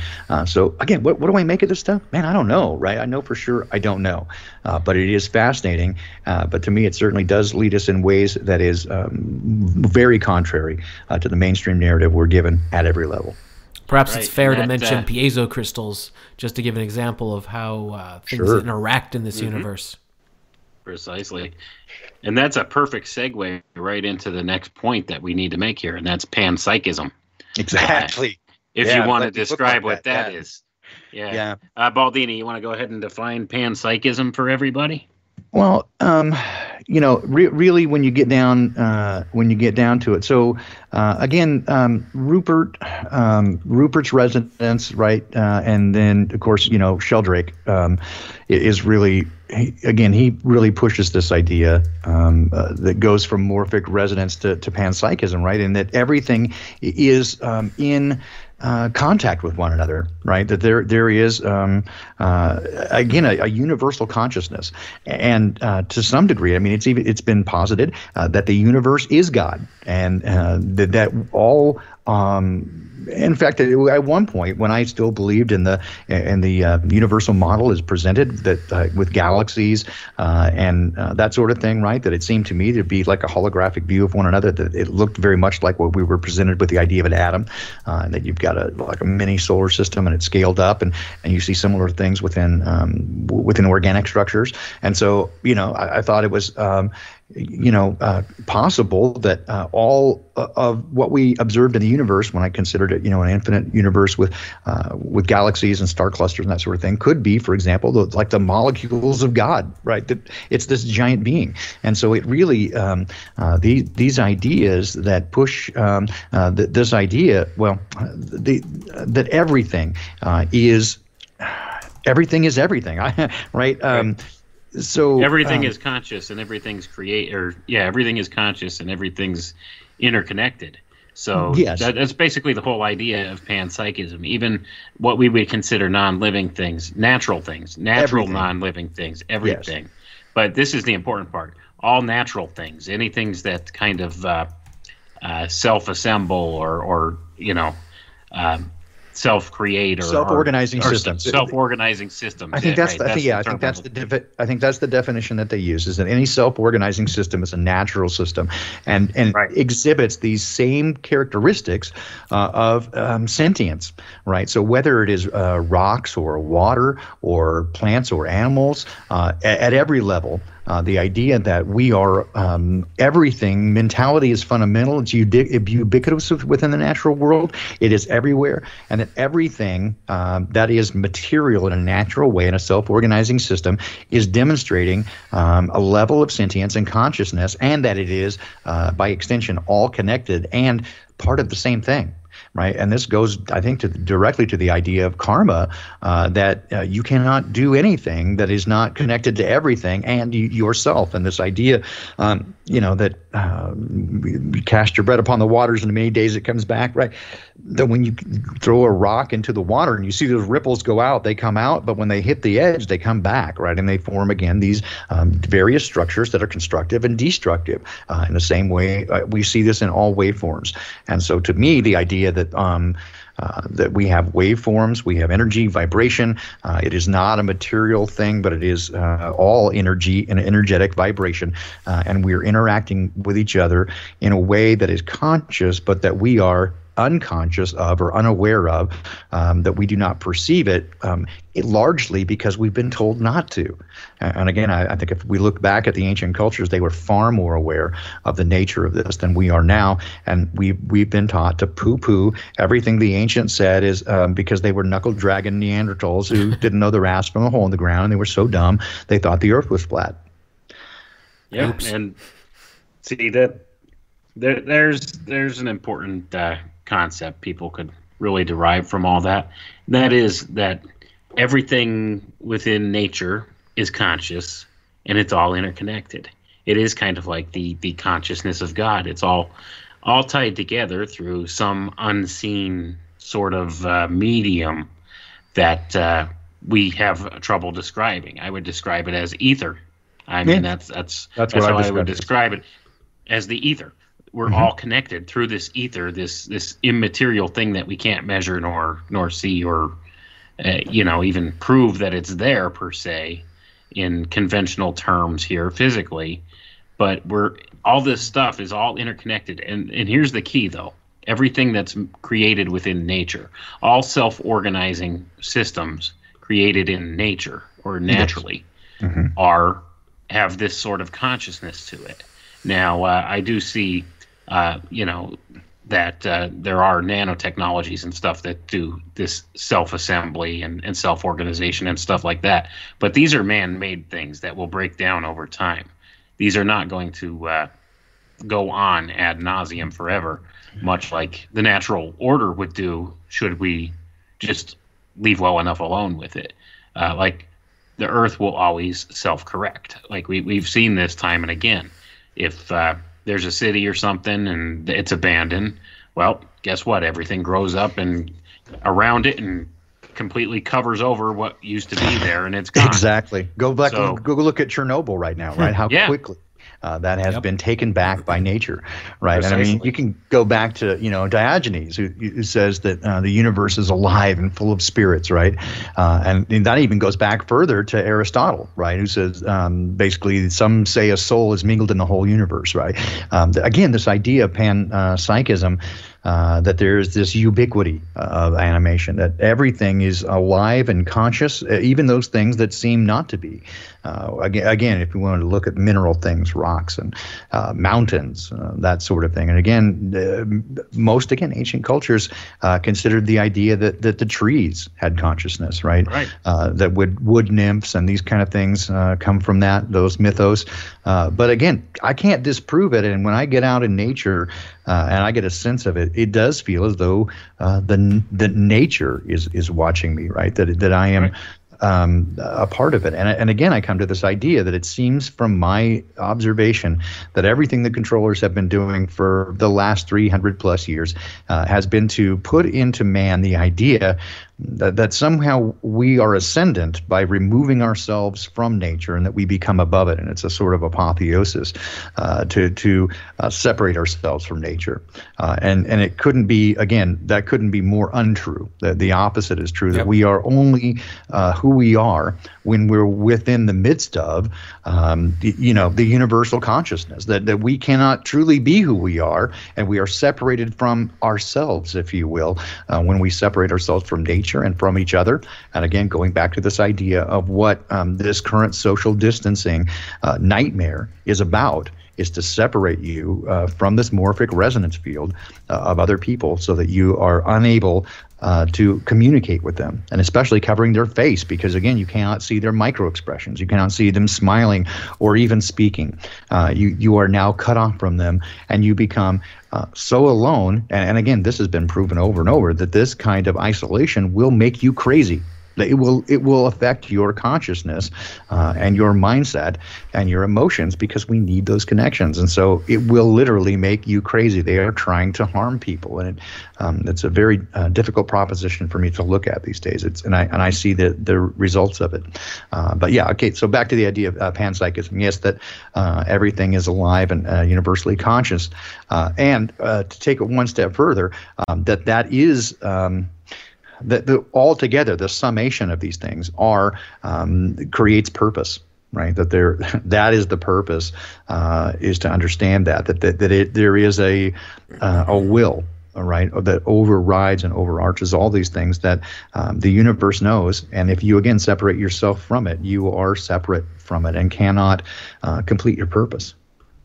Right, and just to point this in another direction now, going back to what you said at the start of the show, whereas if you look at it from the perspective that all of nature is conscious in one way, shape, or form, well, then by extension, the sun, the moon, the other luminaries also have some form of consciousness too, because they are natural self-organizing systems. So when you look at it from that perspective, it causes, some interesting questions you could do. Yes. Right, and it brings up some interesting questions. But so, when you look at it, is there a way we could prove that? No, probably not. But maybe, because it all comes back to waveform. The entire universe, in my opinion, based off of observation and experimentation to some degree, it's all waveforms. Everything is waveforms.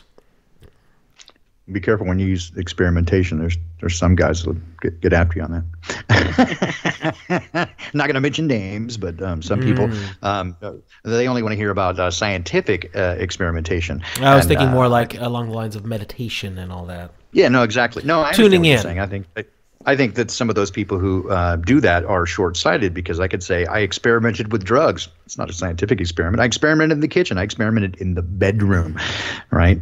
Suddenly you're a libertine. No, sorry, I'm not going to make those kind of jokes. But no, you're absolutely right that I think it's measurable. I think, can you prove it? I think proving some of the conclusions would be difficult, but can you prove aspects of it? Absolutely. We can measure, we can demonstrate the electromagnetic fields. We can measure certain aspects of what we would say this morphic resonance. We can measure certain things, describing how it interacts with one another. That's the more difficult process, is to show a hypothesis and a direct cause and effect relationship, and that would be a difficult proposition. But certainly, again, as Wayne says, the questions that it brings up are profound and fascinating, and this is why, again, we suggested this at the top of being such an interesting topic, is because these are the questions, these are the foundational questions that have led to all of what we now know as the multidisciplinary aspects of science altogether, is to try to answer these questions. And to me, that's the most, I suppose, even ironic bit, is that while this is the foundational question, and ultimately you get to a why, none of those questions can be answered. And when you have all of the research that's been done over these millennia, and we think we know so much, this question still is the most difficult one to answer and has remained unanswered. And in fact, the closer we would come to answering it, as we said at the top of the show, the more it disproves hypermaterialism and what scientism is now, which is just, I think, it would be hilarious if it weren't so frightening and sad. Yeah, that's for sure. Yeah, indeed, and that's the thing. You just gotta wonder, how did we as a society go so far astray from what could be accepted as these true natural things, these true natural sciences and stuff? How did we veer so far? And we were taught to respect authority, and then authority told us lies. Precisely. Right? Precisely. Those people that put themselves in the position of authority, they held sway over us by, first of all, using the tool of secrecy to keep secret knowledge from us, to keep these ideas and stuff from us, and hold sway over us with that. And that's still one of the biggest tools that these people use today, secrecy. And let's put this cap on it, right? The very word occult means to hide. It's hidden. Mm-hmm. And so we say, okay, it's hidden, and then they reinterpret the word occult to mean evil, wickedness, hallelujah. Could it be Satan? And so anything occult suddenly is, satanic. So don't look there, or you're going to burn in hell, right? And so this creates a great way to hide something in plain sight, is to say, okay, it's occult, it's hidden, we're going to hide it, and where are we going to hide it? Behind Satan. Right? Don't look there, right? And yet, when you tell a kid, don't look in the box, the first thing they're going to do is look in the box, right? But when you make it scary, right, and you put the boogeyman on top of it, that's going to, and then tell you your eternal soul is going to be damned if you go looking in that box. That changes the game a little bit. So again, just by redefining the word occult, they've made it scary, right? So we're afraid to look at the truth. And they do that with so many things. They redefine words and terms all the time, and you can see it's the whole language game again. The words have meaning game. Yep. Just like anarchy, right? Right. I mean, it's the same kind of thing. They just twist and pervert the meanings of these words and terms, and they even names and stuff, like they just twist everything all around and turn it into something that it was never really originally intended to be. Exactly. And they do that all the time, even with ideas and stuff too that we have. So it's really kind of disturbing when you look at it, the way they twist things around and rewrite history and stuff like that with these different ideas in mind, and knowing full well that they're keeping some kind of knowledge from us, and only a select few people are going to be privy to that knowledge, and that's how they maintain control. To one degree throughout the millennia, millennia, these secret societies, right, in the mystery schools, and intentionally. I think that's why they started in the first place. Exactly. Yep, and to them again, and this is one of the fascinating pieces of psychology that I see. Right, is that they get people to believe that they are doing a virtuous thing by ultimately harming others by keeping information from others. They're keeping it from the profane people who would misuse it, and in fact, but where in fact they are the ones who are misusing it. And so again, it's a fascinating thing that people by again teaching the willing student lies, and then he repeats them, and he is sincere but sincerely mistaken. And so this is ultimately leads to the answer when you start revealing lies to people, and they're like, "But why would they lie? You mean my teacher was a liar?" Well, your teacher wasn't lying to you, but they were told a lie, and so all they could do is repeat the lie. That's all they could do, right? And so only those in the position to know. But everybody else is sincere but sincerely mistaken. But it's up to you. But they also teach you, again, to respect your elders. Well, it's a good thing, but to respect authority. And then they hand out authority only to those who are in on the game. Or again, willing participants, and they simply want to be patted on the head and told that they're doing a good job. How do you do that? By telling, again, repeating, parroting, regurgitating what these controllers say, and that's how they get the cheese, and everybody wants to get their cheese. Right, and they do this in a lot of subtle ways, and they like to use people's good intentions against them. A perfect example of this just happened today. Well, guess what? Aunt Jemima is not going to be anymore. There's not going to be a name brand Aunt Jemima pancakes or syrup or anything like that anymore, because somebody got offended. Right. So they took people's good intentions, and now they're going to eliminate this product and the history of this product from existence. So and now the person people won't know. Who was named after, right? Who absolutely. The person who was named after, who was actually one of the first black millionaires ever. Yeah, and she used her rights. She sold her rights to her food products that she made to the Quaker Company, and was one of, I think, the first black woman in America who became a millionaire. And she used her money for good, right? Her money and influence for good. And people will not know this now. They won't know the full history behind it, because now they're looking at this. Right. They're looking at this as this is a symbol of oppression. Well, no, it really wasn't. I mean, but that's the thing. They use people's good intentions. That's the thing. Nobody wants to support a product that is, something that's based upon slavery or something like that. Well, nobody wants to do that. So they're taking people's good intentions and using them against them. Yeah. So same thing with slavery. Was a product that made this woman a millionaire, and she did a lot of good work with that money and stuff. Nobody's ever going to know that now, and now it's going to disappear from the face of history, and nobody's going to know the story behind it or anything else about it, or even the roots of the slave culture or whatever that it was pointing out this whole stereotype of. They're not going to know that. They're going to try to delete that from the history books now, moving forward. That's how they rewrite history. On this exactly the same, right? Good intentions, slavery, and history. They're removing all these statues of these Confederate generals and personalities, right? Under the guise of it's offensive, right? It just shows racism. But it's a temporary thing. Keep in mind, again, they're trying to influence people with emotion. They're getting them to do an emotional response instead of a considered, thoughtful response. They cannot think. Things move at the speed of Twitter, right? And so they burn down history. So now just consider that it wouldn't take but two more generations. Sorry, it wouldn't take but two more generations. No, not you. Right? Okay, 2 more generations. Oh, me? I'll settle down. Yeah, you. We're all blue hairs here. I'm the blue hairiest. I'm the oldest guy here. But all they got to do, again, is remove these statues under the name, it's offensive and represents slavery. But in 2 generations, the people wouldn't ask, who is this person? Right? So they just simply wipe it away. They can wipe away all of history and rewrite it. And just, let's say they wanted to erase the whole idea of the Civil War. It wouldn't be that difficult, because the last... it's getting there. The last people who the gal who was the last one receiving Civil War pension just passed away. So now everyone who was alive is now dead, right? Again, it only takes a couple of generations till the history can be completely rewritten to the point where they don't know. Yeah. And I suspect this has happened many, many, many times throughout the course of human history. For example, the burning of the Library of Alexandria, right, where they wiped out the totality of human knowledge, or a great deal of it, in one swell foop, if you will.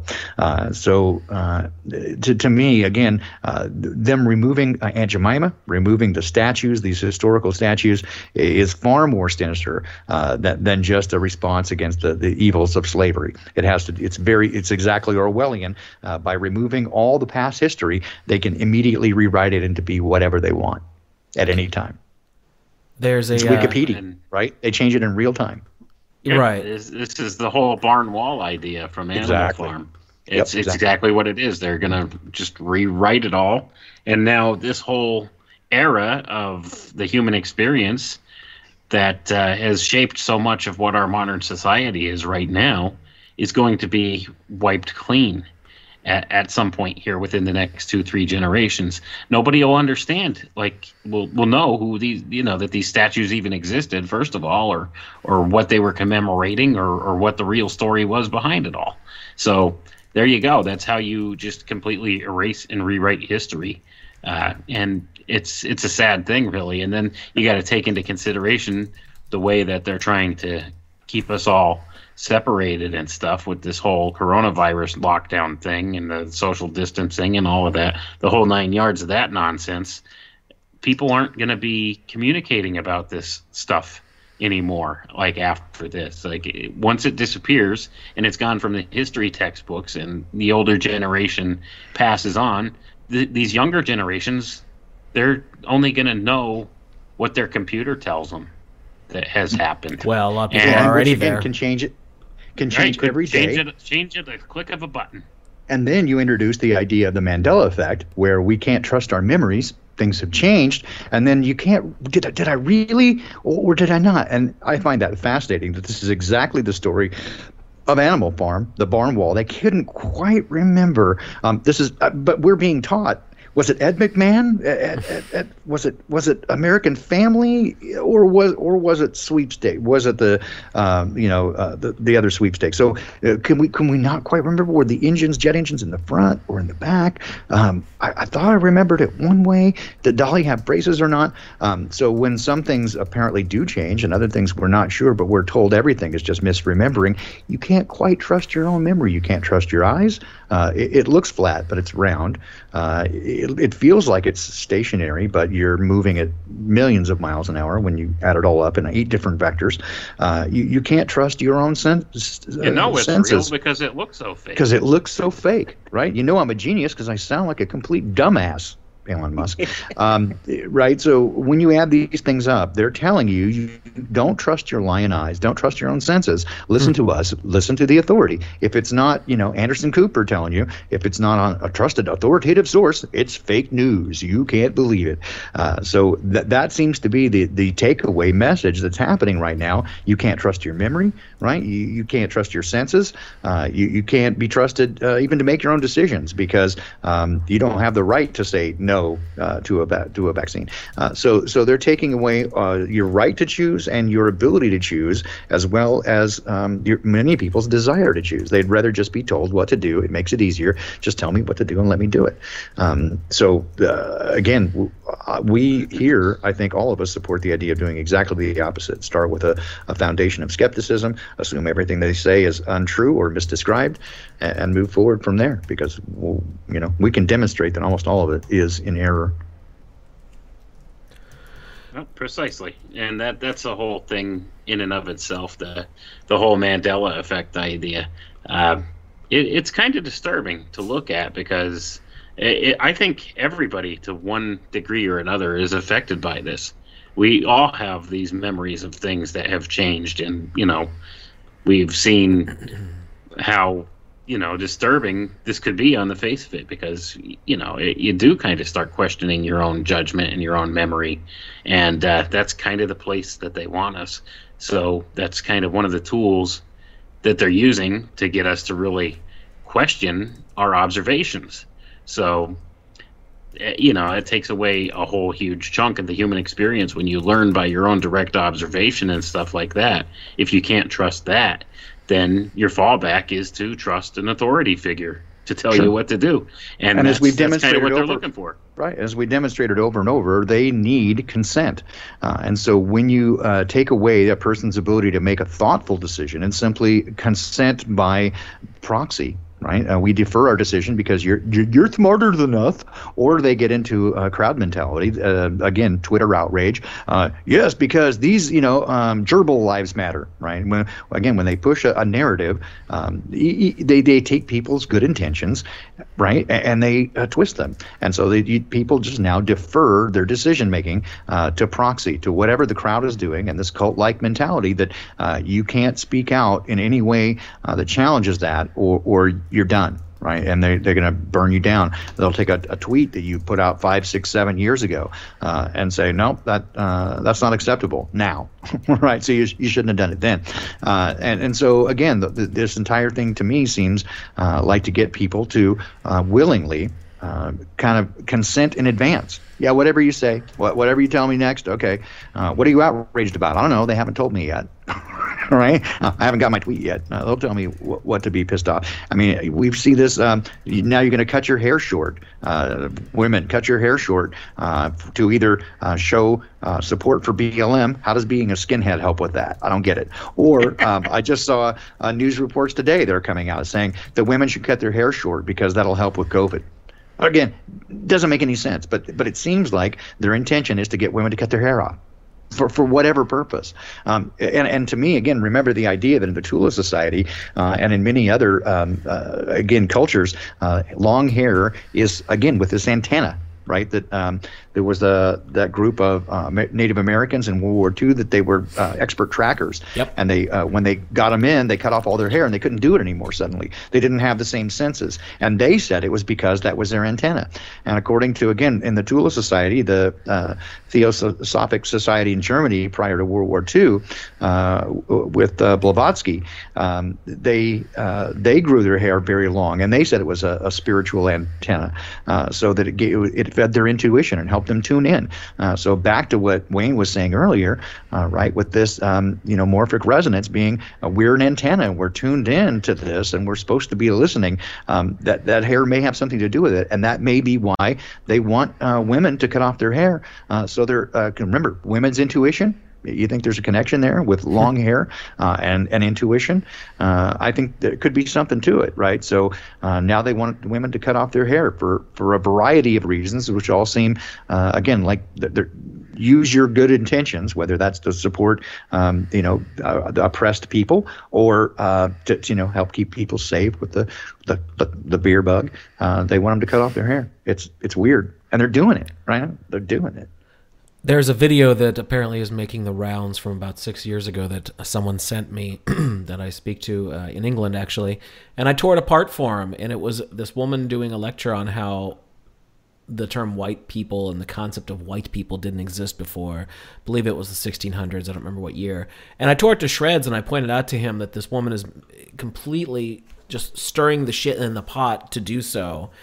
And I mean, it was ridiculous. She was acting like the only time that racism and classism, and she was intermingling the two, ever existed was when white landowners, completely overlooking the fact that the reason why the colonies were there in the first place was because the king of that country, of England at the time, put them there. They gave them the land and backed it up with the power of the British Empire. And of course, it wasn't just the English doing it. It was also the Spanish and the Dutch and the French.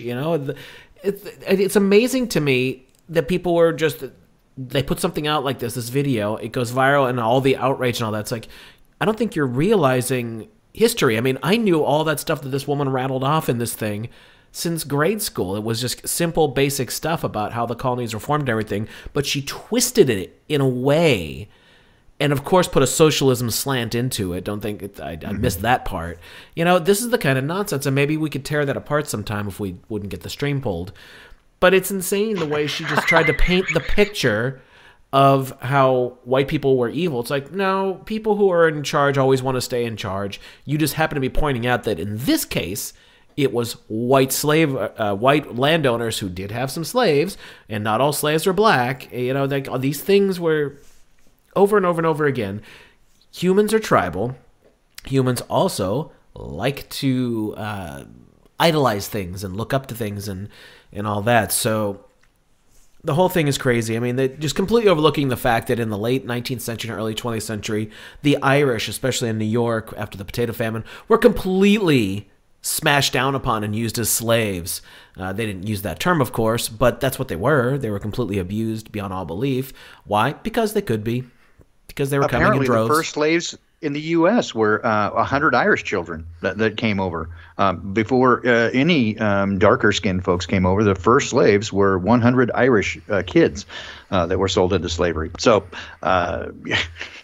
you know, I mean, slavery is bad. It doesn't matter, you know, what you put on it. Selling another person is, you know, to me, inherently evil. But, you know, back to, again, the idea that there are twisting history and presenting it in a way that is untrue, right? Fundamentally untrue. And not just history, but, again, we've demonstrated over and over. They're presenting the material sciences. They're presenting medical science, right? They turned it upside down from a natural, healthy, nature-based system to allopathy, which is psychopathy, right? It is death. It institutionalized death, right? But under the guise of healing. And most doctors now believe it because they're told they're doing good without any idea. They never ask about what are you eating, you know, what are you doing, what's your emotional health like, right? They never ask those questions. Here's a pill, right? Because I got to make some money because I got to pay off my student loans, and they're doing good. Right. So, but they have misrepresented every aspect of the natural world. That if you think there's anything behind the veil, especially that there might be sentient beings, right, out there that you can sense, you're crazy, right? You need a pill. Right? Oh, don't look at the sun because that'll blind you. So no sun gazing for you. You know, don't trust your lion eyes. The ancient people were so dumb they thought it was flat too.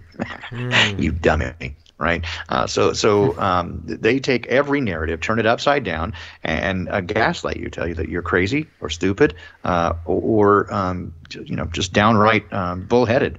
If you don't take these, I mean, even now that we're seeing numerous articles come out that say that people that refuse or push back against mask wearing are psychopaths, right, or mentally ill. And I can't count the number of times in the last 3 years that I've seen articles appear, and some of them in peer-reviewed journals that say people who believe in conspiracy theories are mental and going from crazy to now dangerous. Right. And this is, I think, again, dangerous to us because that is how we're being presented to the rest of society. And many of them who believe it because, again, they've deferred their decision-making process in advance to those in authority, and those in authority say this, and they just follow right along. And it creates its own consciousness. So back to this idea of consciousness and panpsychism, they're creating an alternate reality, if you will, that many people are living in. And that's why you feel so weird and alone when you wake up from it, right? Because you're not in the same reality, right? So absolutely. And that's a key point. When you actually start to see through all the BS that we've been, inundated with throughout all of our cultural conditioning and stuff like that, you do start to feel a little lonely, and it's good that there's people like the good folks in our chat room and stuff that are all connecting nowadays and able to talk to one another and realize, hey, you're not alone. There's people that are seeing through it too.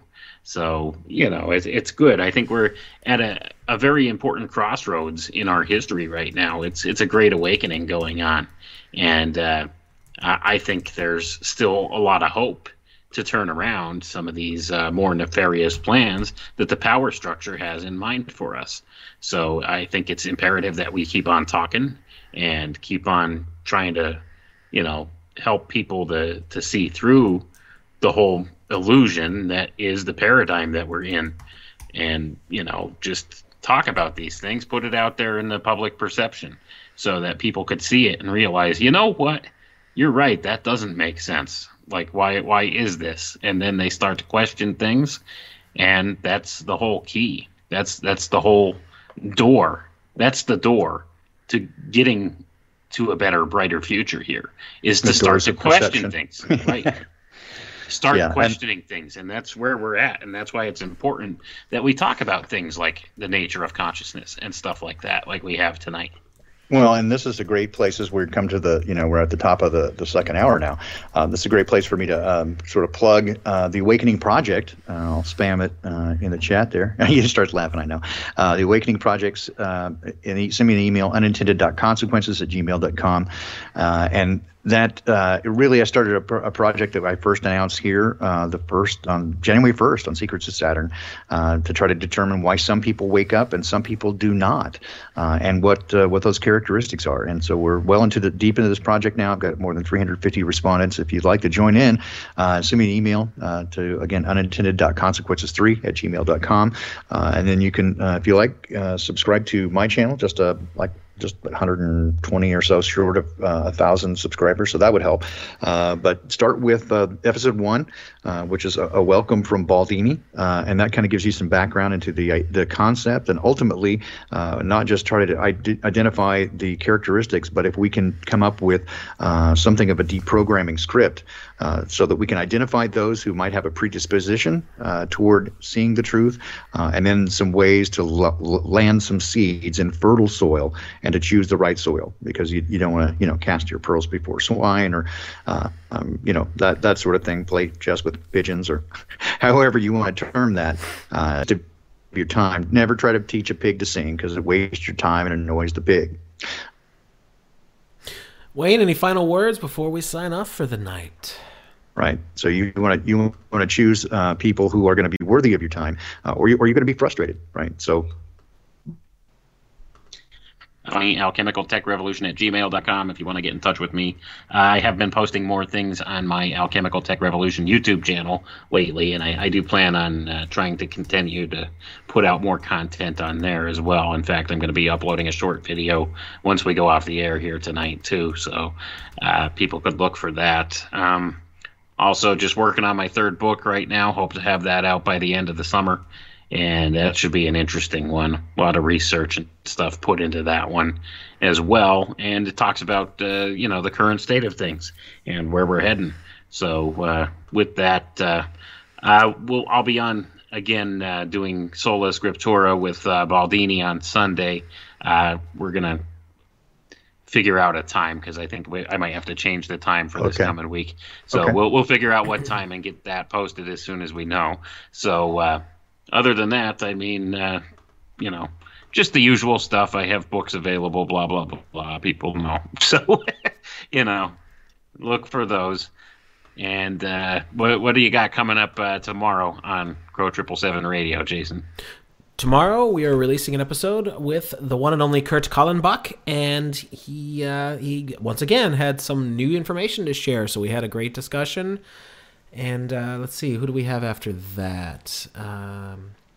Well, we haven't recorded that one yet, so I guess I'll leave that. I'll leave it as is. Anyone have any final thoughts before I sign us off here? It looks like we're having some buffering issues for a while here.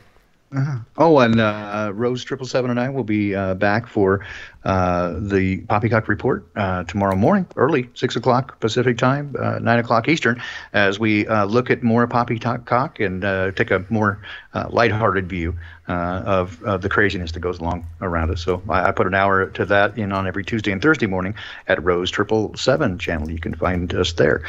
So we got that, and then I do my live stream Saturday mornings on my channel, Unintended Consequences, at 9 a.m. Pacific. That's noon Eastern time, UTC -7. All right, that's going to do it for us. Guys, thanks so much for being here. Absolutely appreciate everything. Everyone have a great night, and we'll see you soon.